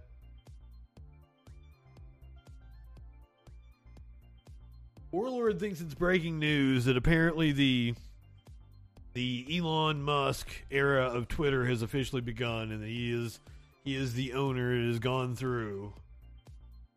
I'm not of the opinion that that was breaking news enough to stop talking about the COVID at the time.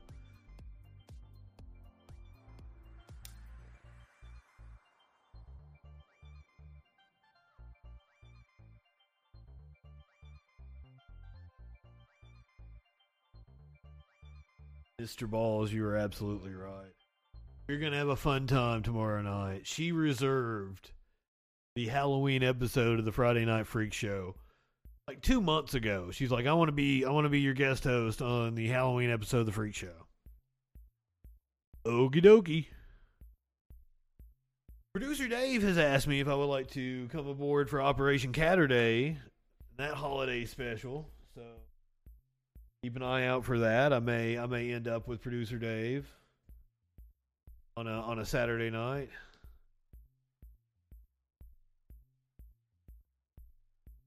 Definitely a hard time to find out you're allergic.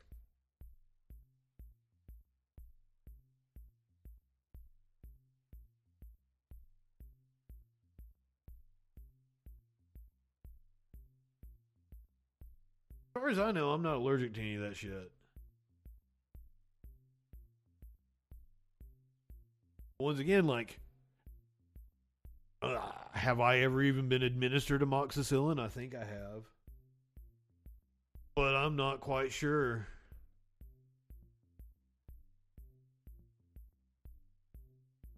I mean, like, some of it is natural talent, but most of it is hard work and dedication.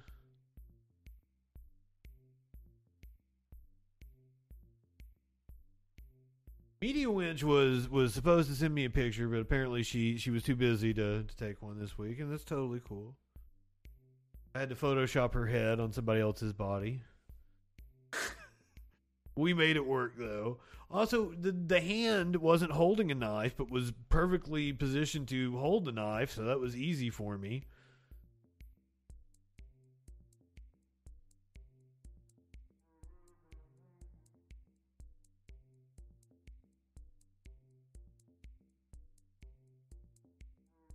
Photoshop took me 10 years before I was ever, like, where I would consider myself any good with it. Then another 5 years, and like, I feel pretty fucking good about myself. But even like that pumpkin, like, I didn't know how to, and you can kind of tell that, like, I spent far more time on the eyes, making them look like they were carved and shit. But also, I'm like, this is not something I should be spending hours on. And I really skipped out on the Fu Manchu.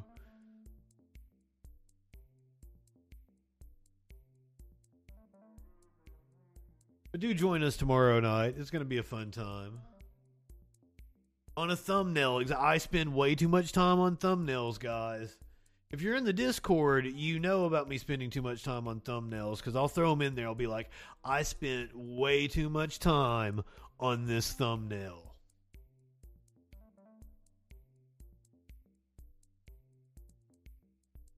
Mox, I thought about it.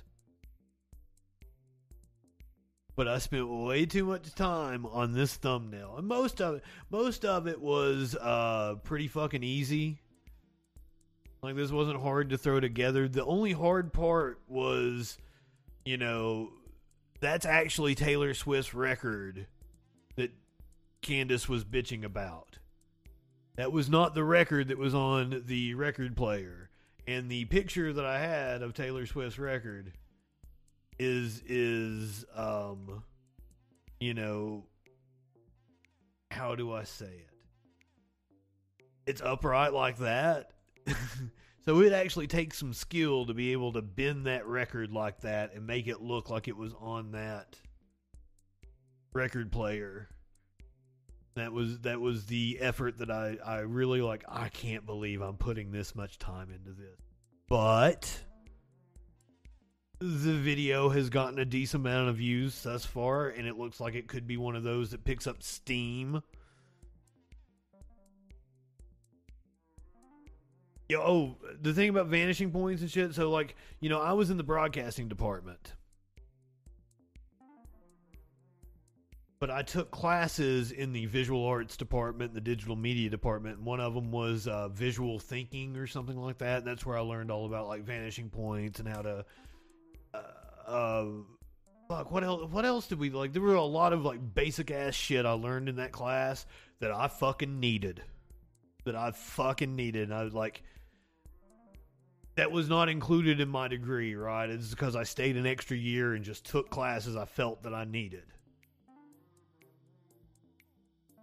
And one of them was a compositing class in the digital media department. And fucking A, I needed. That's why I'm incredibly good at After Effects now. That's one of the reasons why my shit's so cool here on the stream. It's all After Effects doing this kind of shit. Up yours, woke moralists. We'll see who cancels who.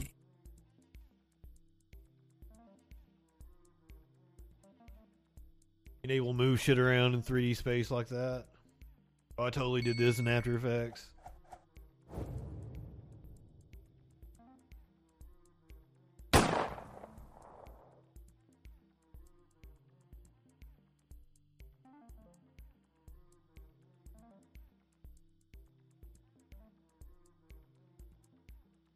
Photoshop is indeed a marketable skill, but like my marketability is the fact that like Photoshop's not all I can do. You hire me because I can do everything. I can help you write your script. I do the voiceover for it. Put the music under it. I make the video for it. Do your thumbnails. I tell people I don't want to do their logos.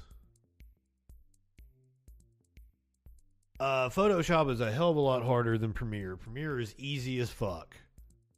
Premiere is like Windows Movie Maker.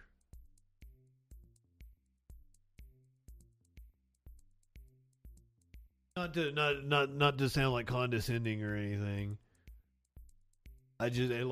Premiere is basic. Photoshop, there's so much cool shit you can do in Photoshop.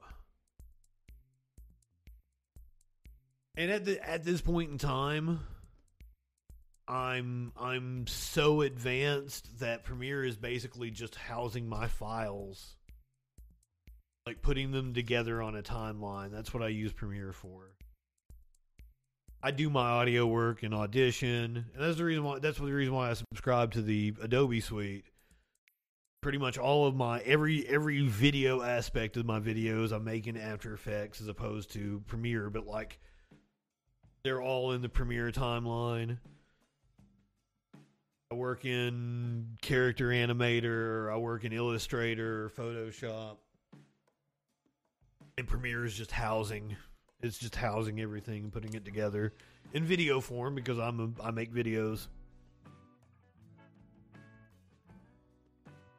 I go to Premiere and export that shit.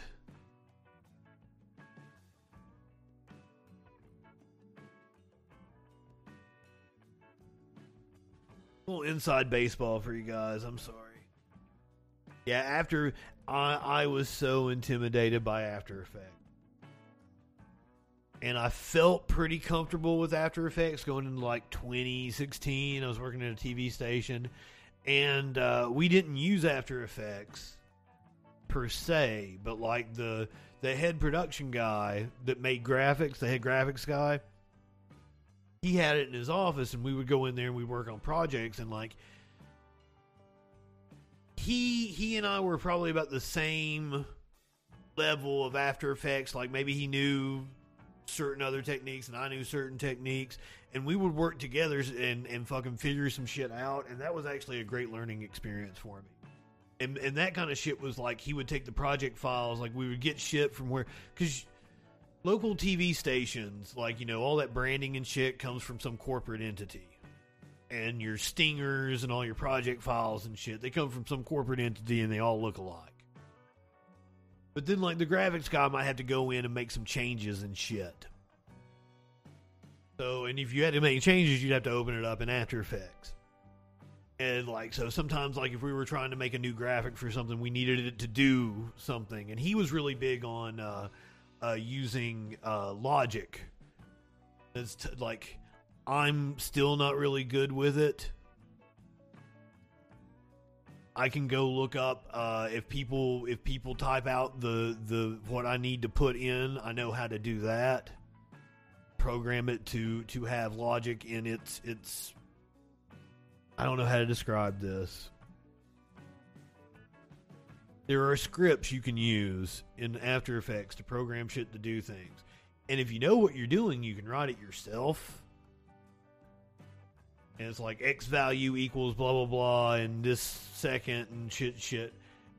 Fucking, I've watched people do it, and I don't know how they fucking do it, because I can't math. But if I could do that, I could really harness the power of After Effects. But I know expressions, putting in expressions on different keyframes and shit in your compositions. If people have the expressions for me and can tell me what they do, then I can use them properly. But, like, I can't go make my own expressions. Prisoner who has his own key.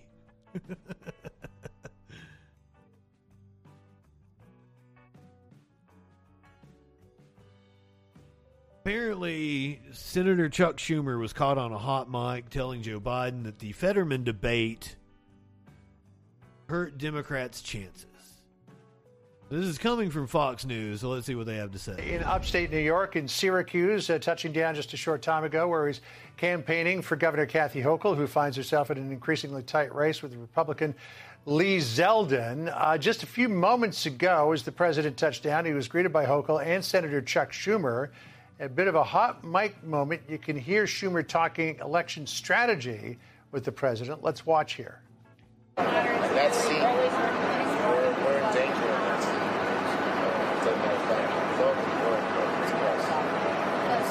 Well, it looks like the debate didn't hurt us as much in Pennsylvania. In upstate New York, in Syracuse, touching down just a short time ago, where he's campaigning for Governor Kathy Hochul, who finds herself. It is indeed Beltway nonsense. That was not the kind of hot mic moment I was really even hoping for. It was really a nothing burger, but Fox News is going to play everything up. The polls are tightening in Pennsylvania. I don't think Fetterman's at any risk of losing. As I said, from what I've heard, it seems that the debate performance softened him. Moving over to Arizona, where we have had some crazy shit going on in Arizona, guys. We've done the story the last couple of nights of armed people guarding drop boxes during early voting in Arizona, specifically in Maricopa County. We watched one woman who was a badass granny, even as she called herself a granny, because they didn't identify her, because clearly you don't want to make her a target of right-wingers. She went straight up to them, got in their face, took video of them, they had an American flag over their license plate so it couldn't be seen. She pulled the flag off and took video of the license plate. Props to that woman.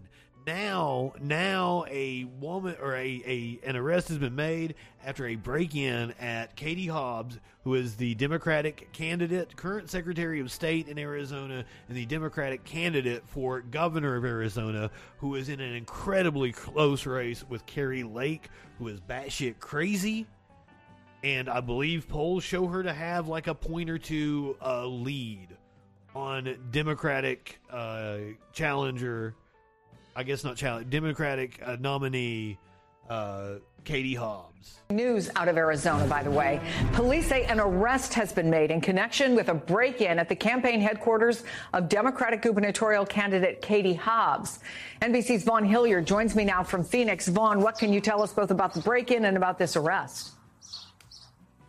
Right, Chris. This break-in took place, we were told, on Monday night at the campaign headquarters in the heart of central Phoenix of Democrat Katie Hobbs. The Phoenix PD responded to a call yesterday afternoon from the Hobbs campaign reporting this burglary. There were items, we are told, that were taken. It is not clear whether this was politically motivated or not. Neither the Hobbs campaign or the Phoenix PD are providing details about exactly what was taken from the campaign headquarters. There were a couple photographs that were taken from surveillance footage inside of this office that the Hobbs campaign believes is the individual here who is ultimately arrested, the person of interest in this case. At the same time, this individual was arrested. We are waiting for more details from the Phoenix PD, again, as to what exactly was stolen from the campaign headquarters and whether this was politically motivated. Kari Lake pushed back explicitly last night, suggesting that anybody who would try to make the case that this was somehow politically connected or politically motivated would essentially amounting to an Thank you, girl of the gray. Not my freaking audio. Or no actual substantive backing to it. Echoplex Media and Justin freaking streams on Twitch have better audio than MSNBC and NBC News. Of course, that is why we are waiting and pressing the Phoenix PD to provide exactly what their investigation has led to at this point, because we are just 12 days from this midterm election. And of course, when you hear a campaign headquarters being broken into, of course, there's reason to have heightened attention, heightened concern as to what led that individual into that specific building. So we don't know much about it. Kari Lake jumped into like, well, why would you accuse me? I don't know, ma'am. Why would we? Apparently, Geraldo is receiving some backlash because of comments he made about George Floyd, saying that it was the most important failure of the Democratic Party. You know, it's going to be interesting to see exactly how he worded it.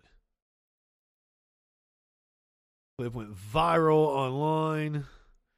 We're going to go over here to... I think the most important person in the failure of the Democratic Party is George Floyd. I think that once he was murdered, the country went crazy with defund the police and everything else. So the Democrats led the charge. Oh, shit. Geraldo. No, sir. No. No place actually defunded the police. Most places invested more money in their cops. Democrats invested more money in the cops. Now, you guys went wild with this defund the police shit. But very, very unrealistic. Not the country, though. Just a part of the country. You know, the Black Lives Matter, the organization, not the movement. Oh, is there more to is there more to this? No, that's just that's the clip they wanted us to see. Geraldo Rivera has no business being employed by Fox News. It's telling that they continue to allow him to speak, or to allow him on their network to speak. Where is this coming from? Which side is this coming from? Now, this is from the left. Roland Martin is definitely the left. Geraldo is usually the most level-headed person on Fox. I mean, like, of all the people to kick from Fox, Geraldo is usually the one speaking facts. Now, yeah, he's stupid when it comes to this, but, you know, come on. Come the fuck on. I'm so sorry. I'm going to fuck up your name. Tizadiah Sai. I'm embarrassed. Can you give me a phonetical spelling of that? Because I would like to tell you thank you for being a freaking follower. I would like to get your name correct when it shows up on my screen. We come correct here in this stream. If anybody is new here, I'd like to sum up my political beliefs with one simple phrase. I'd give anything to piss in Dan Crenshaw's open eye hole. No B&Es on foot. Adam handing out the advice like Halloween candy in the chat. No B&Es on foot. No sex in the champagne room.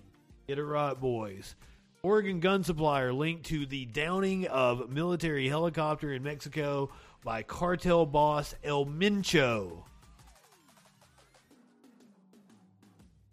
A joint Mexico-U.S. investigation linked a weapon used to blast a Mexican military helicopter out of the sky to a supplier from Oregon, according to federal firearms officials, confirming to the Oregon Courier-Journal, part of a USA Today network. Oregon, indeed. 8 Mexican soldiers with Sedena, there we go, Mexico's national defense, and 1 Mexican police officer died in the 2015 crash on a mission to arrest top U.S. target El Mencho, the world's most powerful cartel boss. But the link between the incident and Portland, Oregon had not been made public until now. Eric Flores Elortegui, a Mexican native and U.S. citizen who lived in Portland, now tops the most wanted list of the Bureau of Alcohol, Tobacco, and Firearms and Explosives. Is blamed for supplying cartel members with a belt-fed 50-caliber semi-automatic rifle. According to Jason Chuddy, who is definitely a chud, Jason Chuddy, spokesman for the ATF's Seattle Field Division, which includes Oregon. The short summary under his photo on the ATF's website mentions an indictment charging the 40-year-old fugitive with illegally buying weapons and smuggling them out of the U.S., but it doesn't describe the ensuing death toll. The Mexican Attorney General's office asked the ATF to trace a 50-caliber semi-automatic machine gun they say helped take down the military helicopter. After it was recovered, officials traced it back to Flores Elortegui.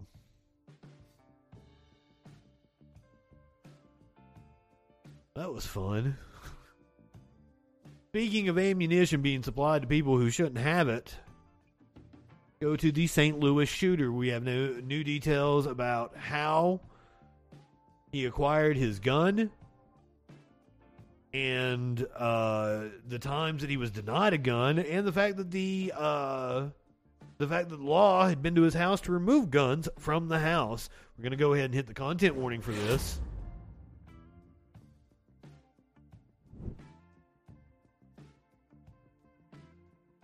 Since this is involving a school shooting, I do want to give my disclaimer. Remember, kids, shoot up drugs, not schools. Much better time for everyone involved. News 4 has uncovered St. Louis police were called to the shooter's home multiple times. That includes when his family was concerned he had a gun and they wanted it removed. News 4 investigator Susan Elcori takes a closer look at what's happened at the teen's South City home over the course of many months and why some info is missing. We found police records that show officers went to the shooter's house days before the tragedy at Central VPA. When we tried to find out what happened, we learned officers never filed a report. Turns out that wasn't the only time. They contacted us and said that he had had a farm, I believe. Well, motherfucker. Okay, we had given the cops props in this case. They did not pull a Uvalde. They took the shooter down. It seemed that they acted with courage and bravery in the face of an active shooter. We gave the cops props, but now it appears that they dropped the ball in the days before, of course, because of course they did. Could have possibly been this gun. St. Louis police detail a recent call they got from family of the Central VPA shooter, concerned he had a gun. The officers in their response handed it over to somebody else, an adult who was lawfully able to possess it. The mother at the time wanted it out of the house. So they facilitated that. This other party had it. Police aren't saying who that adult was. Officers say they're trying to figure out if it was the same gun used in the shooting, and if so, how it made it we don't know yet. into the shooter's hands. How he acquired it after that, we don't know. That's what we're looking into now. The department hasn't said what day that happened. We'll check and we'll put that information out. News 4 investigates obtained police records that show days before the shooting, officers went to the gunman's South City house on October 15th for a domestic disturbance. But there's no police report for that call. We asked the department why, and answer where's... Oh, this is a young black man, by the way. So they had a chance to terrorize a young black man for a legitimate reason, and they didn't do it. What the fuck? This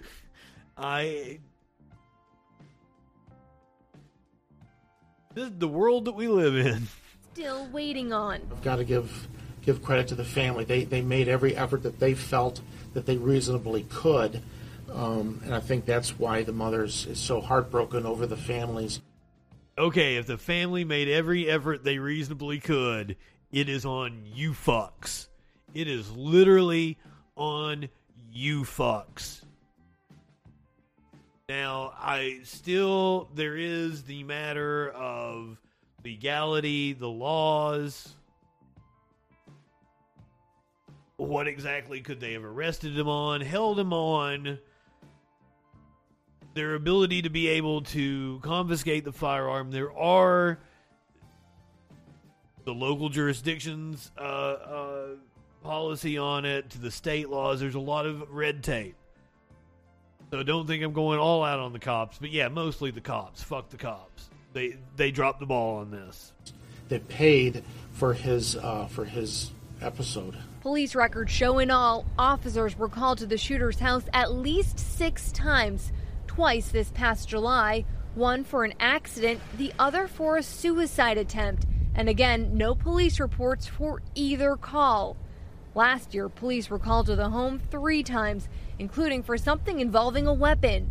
Another was for the crisis response unit, officers trained to handle mental health calls. Mental health is a difficult thing, you know. It's hard to tell. And I don't want to pass this off on mental health because it seems that this kid was an incel. Police to get more information and to better understand the process of when a gun is taken from someone and what police ultimately have the ability to do. Susan L. Corey, News 4 investigates. Yeah, but some states are like, I don't know that Missouri is like Alabama, for example, on civil asset forfeiture. They do indeed use that to take people's shit all the fucking time.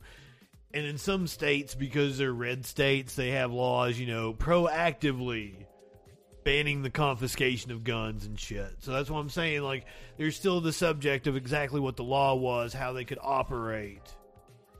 But it really seems that the cops dropped the ball on this one big time. I'm going to hit the content warning for the next one as well. Well, we don't know if that he actually was ever put in the state-mandated psych eval. We don't know that yet. He could have very well done his usually what it's a 3-day to 30-day thing.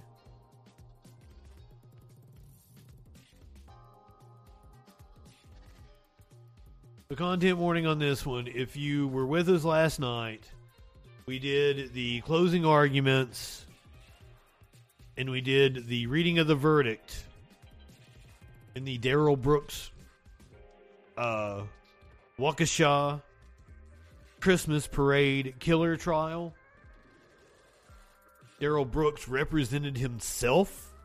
He is a crazy-ass sovereign citizen that believes laws don't apply to him. It doesn't believe that the courts are legitimate and the government is legitimate in any way. And that they have no jurisdiction over him. We also played the victims' families giving their statements after the verdict was read. Now tonight I'm going to present to you Darrell Brooks' mom. Darrell Brooks' mother is sharing her opinions on the verdicts today. 12 News' Caroline Reinwald spoke with her, and she joins us now live. Caroline. Just to be clear, it was 67 counts in total. 76 counts in total. 6 counts of intentional homicide. Over 60 counts of reckless endangerment. Over 60 counts of reckless endangerment. It took over 25 minutes for the judge to read guilty on all 76 counts. Joyce, she tells me the trial has been difficult for her to process. She also says her son is mentally unwell, though she did share her thoughts for the victims and their families as well. The hate was stopped. The hate mail was stopped. The hate emails that I was receiving was stopped. and people's hearts begin to heal. My heart still goes out to the family. My condolences to all of them, but I hope that they can begin to heal. Dawn Woods, the mother of Darrell Brooks, says she did not watch the verdict live today, but learned from loved ones of her son's conviction and says she's not surprised. When your son said that he didn't mean this wasn't intentional, did you believe him? I know my son. I know it wasn't intentional. People who are mentally ill need help. And community, family, loved ones, the court system need to give them the help that they need. Now, Woods tells me that she did speak with her son today, though she would not tell me exactly what they talked about. She says that needs to stay between a mother and son. Joyce. And Caroline. If she willingly spoke to the news, I'm cool with that. It did look like they were at her house. I don't know so much that I'm cool with that. You know, that's different than being out in front of the courthouse and giving a statement to the news. News knocking on your door and getting a statement is like, I wish reporters wouldn't do that.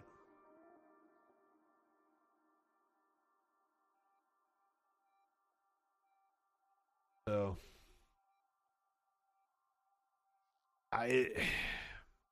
I believe that he didn't intentionally kill the people. I honestly do. As far as I know, he was running and apparently didn't know a parade was going on. He tried to claim in court that, you know, he honked and that he was trying to alert the bystanders to his presence. But dude, no. The road was closed. You've got no fucking excuse. It may not have been intentional. I don't think you sat out that morning and you're like, I'm going to go ram a bunch of people at a parade. But like, fuck, you got to pay the price for that. Trying to play to the jury's heartstrings and be like, I'm not a demon. That ain't a fucking winning argument, dude.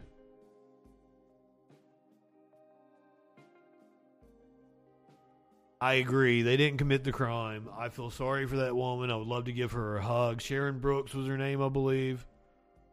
I would give that woman a hug. Sure, she has been through hell. Big decision has been made in the viral professional fishing scandal. Is Warlord still here? He was really into this story. Really into this story. Last month, Chase Kaminsky and Jake Runyon were considered the winners of the Lake Erie Walleye Trail Championship event. However, they were busted for stuffing their walleye with lead weights and other debris. On Thursday, the sports world received an update on Kaminsky and Runyon. Fisher grifters. Kaminsky and Runyon pleaded not guilty to cheating and other charges this week. They had a brief court appearance in Cleveland on Wednesday. I didn't know that this was a thing that was going to be adjudicated in courts. Cuyahoga County prosecutor Michael C. I guess it's fraud, and if the prize is big enough, I guess it's a felony. Cuyahoga County prosecutor Michael C. O'Malley has already said that he believes Kaminsky and Runyon's alleged actions are indeed criminal. God damn it! Oh fuck! Did he actually go on Fox News?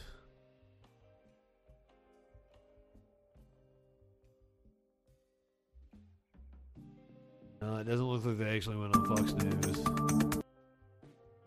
The other competitors from the Lake Erie tournament were understandably furious with Kaminsky and Runyon.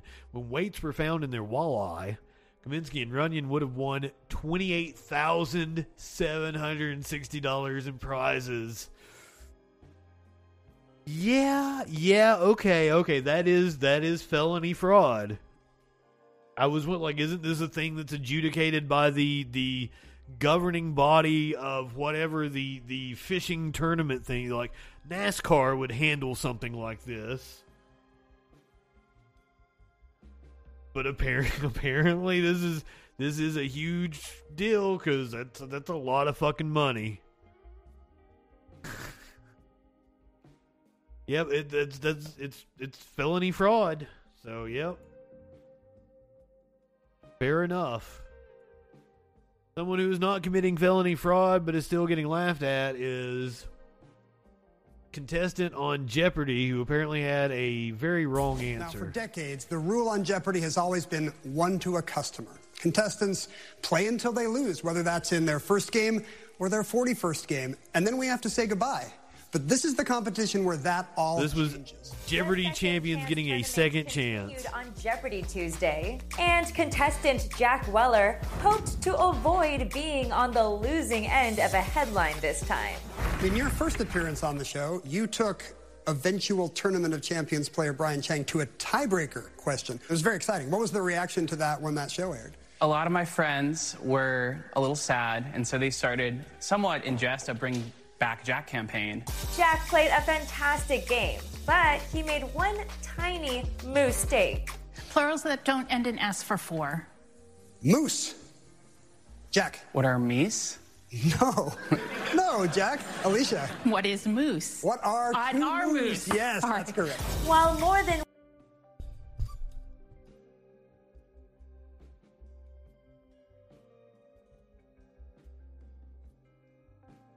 That's fantastic.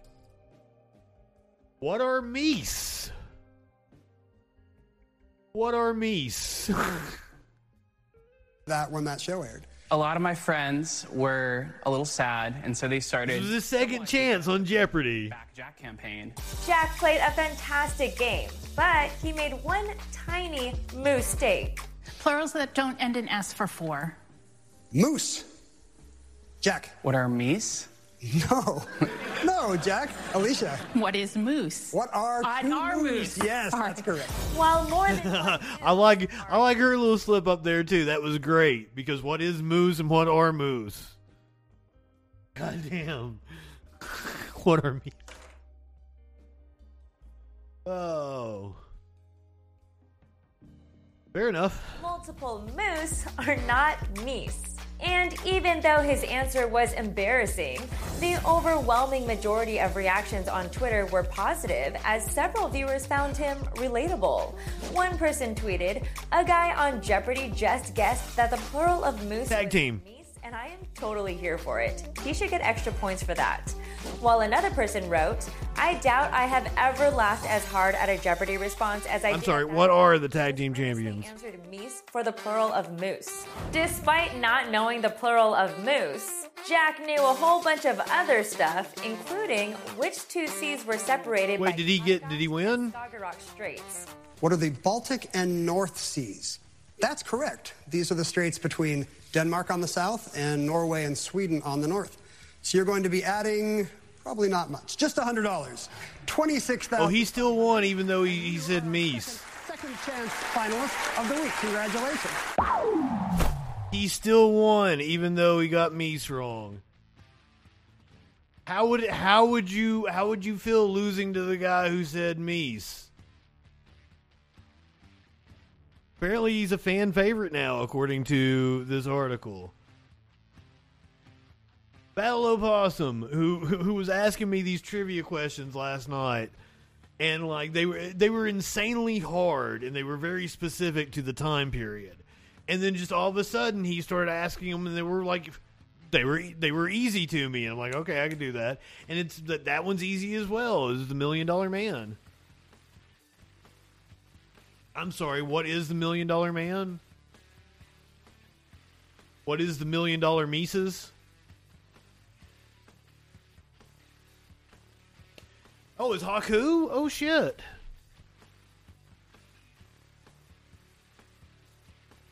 Motherfucker.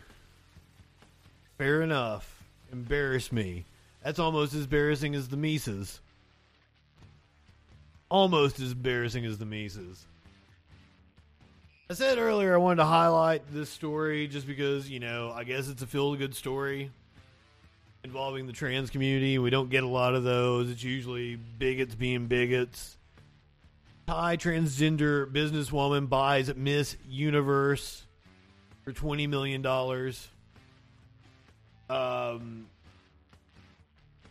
Fuck capitalism, and pageants are probably very exploitative, but good for her. I like the representation. A Thai businesswoman and transgender advocate purchased the Miss Universe pageant for $20 million. Seems like a steal. Anne Chakarajatib, I am sorry for butchering your name, is a celebrity in Thailand, and I used her, I guess that's her American name, because there is a first name there that I also didn't want to attempt. She's a celebrity in Thailand who has starred in reality shows and is outspoken about being transgender. Her company, JKN Global Group Public Co. Ltd., wrote in a news release Wednesday that it acquired the rights to the Miss Universe pageant from IMG Worldwide, which has owned the Miss Universe organization since 2015. The former U.S. President Donald Trump was part owner of the pageant rights from 1996 until IMG's purchase. The pageant is broadcast in 165 countries. So, good for her. Yeah, it does seem like a steal, but also it was a brand associated with Trump, so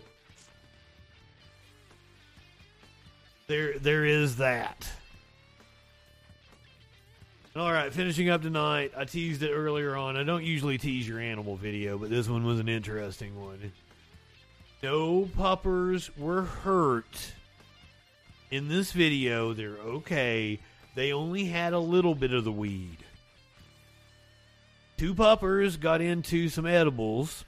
They only had a little bit. They both reacted very differently.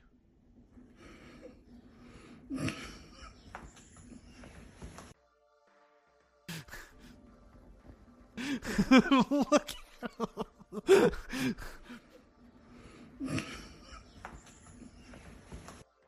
That is the happy stoner and the paranoid stoner reaction, side by side.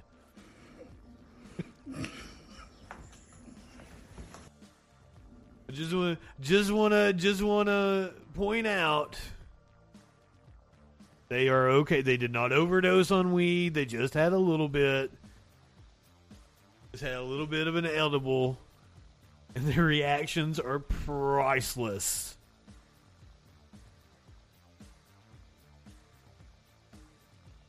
It reminds me of that Elvis meme where it's like cocaine affects everybody differently, and Elvis is like, oh, like, you're ready to go on with the show, and one dude's like, and another dude's like,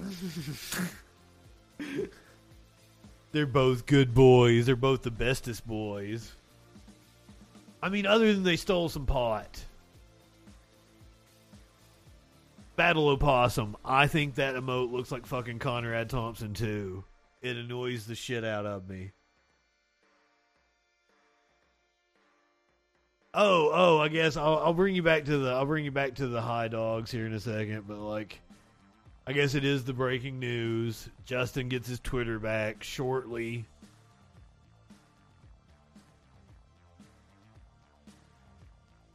Elon Musk completes his $44 billion Twitter takeover. According to U.S. media reports, it ends months of bad blood between the two parties regarding the takeover, with Elon Musk complaining about fake accounts on the platform and claims by a whistleblower that Twitter misled regulators about security risks. Yeah, the LUL emote. The LOL emote.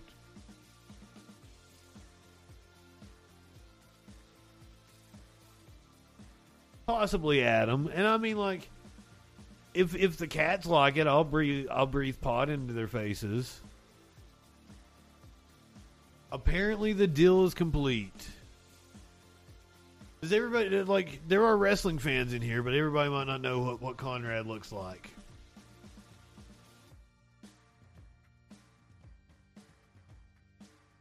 This is the king of wrestling podcasts right now. I mean, I don't listen to him.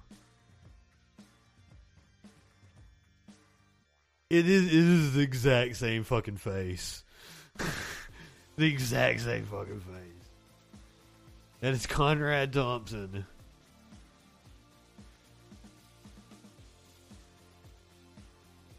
Do the emote again.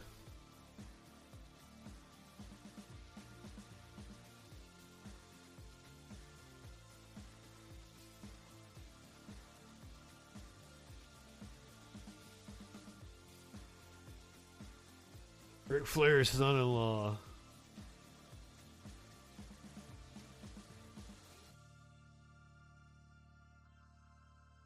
So when I met him, this is crazy, right? When I met him in like 2017. It would have been like January of 2017. And this is where his podcast just picking up steam and shit, and he's starting to get kind of big. And he really implied to me that he was fucking Charlotte Flair. Or at least that's the way I took it. I remember coming home and being like, talking to my friend, be like, he implied that he's fucking Charlotte Flair. Turns out he wasn't implying that he was fucking Charlotte Flair. He was implying that he was fucking Ric Flair's other daughter, Megan. But I had misinterpreted what he... And this was before it was like public that he was dating her. And like they're married now. But like I wondered why he tried so hard to let me know that he was fucking... And Charlotte is what I thought he was alluding to. I didn't even think about Rick having another daughter. I knew he had another daughter. But Charlotte was like, front and center at the time. We're talking about we're going into WrestleMania season. I meet him in his office. Like I worked with this right wing asshole that was like the Dan Bongino of North Alabama, right? On the radio, on the television. He has nothing to do with me. He has me blocked on everything just because like I fucking made fun of him so many times. The thing that really pissed him off was like I was dunking on him on Twitter, and then I made a meme. Like I used a basketball. Like apparently I used a really popular basketball meme too. Like I put my face on the dude that was dunking, and like his nuts was on the other dude's head, and I put his face on the like in my nuts. So he blocked me because I'm good at shit like that, and it makes him look like shit. Damn right, you can see some high doggy. Conrad made me think that he was fucking Charlotte Flair, but he took me to meet Conrad, and I thought Conrad was incredibly stupid. But he's the dude that hosts fucking every other wrestling podcast you can name, like William Regal. No, not William. William Regal's not the co-host. The Arn Anderson podcast, the Jeff Jarrett podcast, the Bruce Pritchard podcast. It's that motherfucker that's the laugh emote in Twitch. That's how we got off on that. Anyway, join us. Fucking shit. Go watch that Candace Owens video on my YouTube. It's fantastic. But what I meant to say was join us tomorrow on Twitch and YouTube for the Friday Night Freak Show. Media Winch, special guest co-host for the Halloween special edition. My pumpkin ended up looking a lot like Hulk Hogan.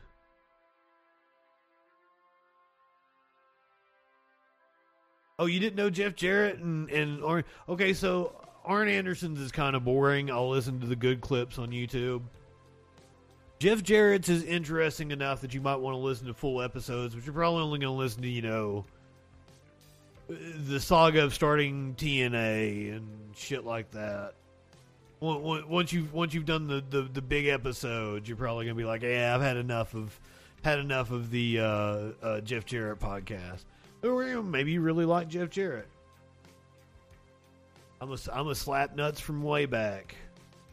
Aaron Anel, what up, dude? A-Run, maybe that's better. A-Run, is that? Am I saying your name? Arun. Boom. Arun. I love you, man. I'm so glad to have you here. Tones. Good evening. Oh shit, I was in your stream? You're probably based then. I've been trying to stop by and check out some other base streamers, say hi. Oh, guys, by the way, I'm contemplating on Monday night. I hadn't planned on doing anything for Halloween. How about we do like an hour of news and then I'll come back on and let's play a spooky video game. And I'll chat with you guys while we play a spooky video game. We'll do I'll put up some kind of a poll in Discord or something. We'll do like a Dark Pictures anthology. Like Resident Evil 3 remake. That's really short. I can play that in like one setting. Indian leftist politics guy. Fuck yeah. I love you. That's all you had to say. I might be a little stoned.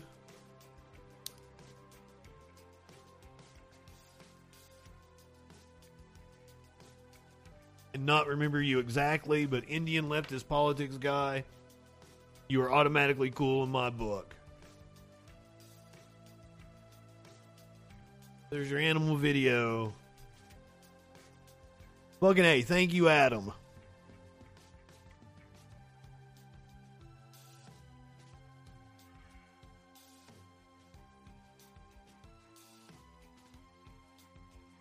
Once again, I am very sorry that you're having problems with your credit card, and I hope you get that straightened out. But you are under no obligation to come in here and make it rain, and we appreciate what you have done for the community. As what I was saying, like earlier, I didn't catch the commercials, but I'm pretty sure nobody is seeing them because Tones took care of everybody, which is freaking badass. Tones deserves a shout out for that. Anybody who might be new here, I'm Justin Freakin. I do the news Sunday through Thursday, 8 p.m. Eastern. On Friday nights, we do the Friday Night Freak Show. This Friday, we have special guest co-host, the Media Winch from Echoplex Media. Friday Night Freak Show is kind of like the Troll Patrol, only it's me and like our special guest co-host reacting to stupid shit. We kind of leave the politics for the Sunday through Thursday show. Friday night, we do some bullshit. Me and the Media Winch can be talking about some bullshit tomorrow night. So tune in for the Friday Night Freak Show. I can sum up my politics with one simple phrase. I'd give anything to piss in Dan Crenshaw's open eye hole. Give me that eye pussy, sir. That's what I should have been for Halloween. I should have been Dan Crenshaw's eye hole. Not too late. I might be able to come up with that costume. Here's your puppers for the day. We go find us somebody to raid. I don't think it's time for Echoplex yet, but I do recommend coming back later to Echoplex for Satanic Panic and the Thetans. We're going to go say hey to Squid. Squid coming up is going to be a special guest co-host. Read my mind, Adam. Read my mind.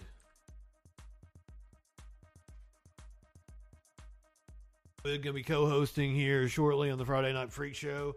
I'm trying to remember if I actually nailed down a date with him in November or if I just threw it out there to him. We'll find out. Squid will be a special guest co-host shortly, and that's who you're going to go say hey to right now if you're watching on Twitch. Go ahead, light one up, tip one back. It is all right to have a little fun before you hit the sack. I am Justin Freakin. We will see you tomorrow night on the Friday Night Freak Show.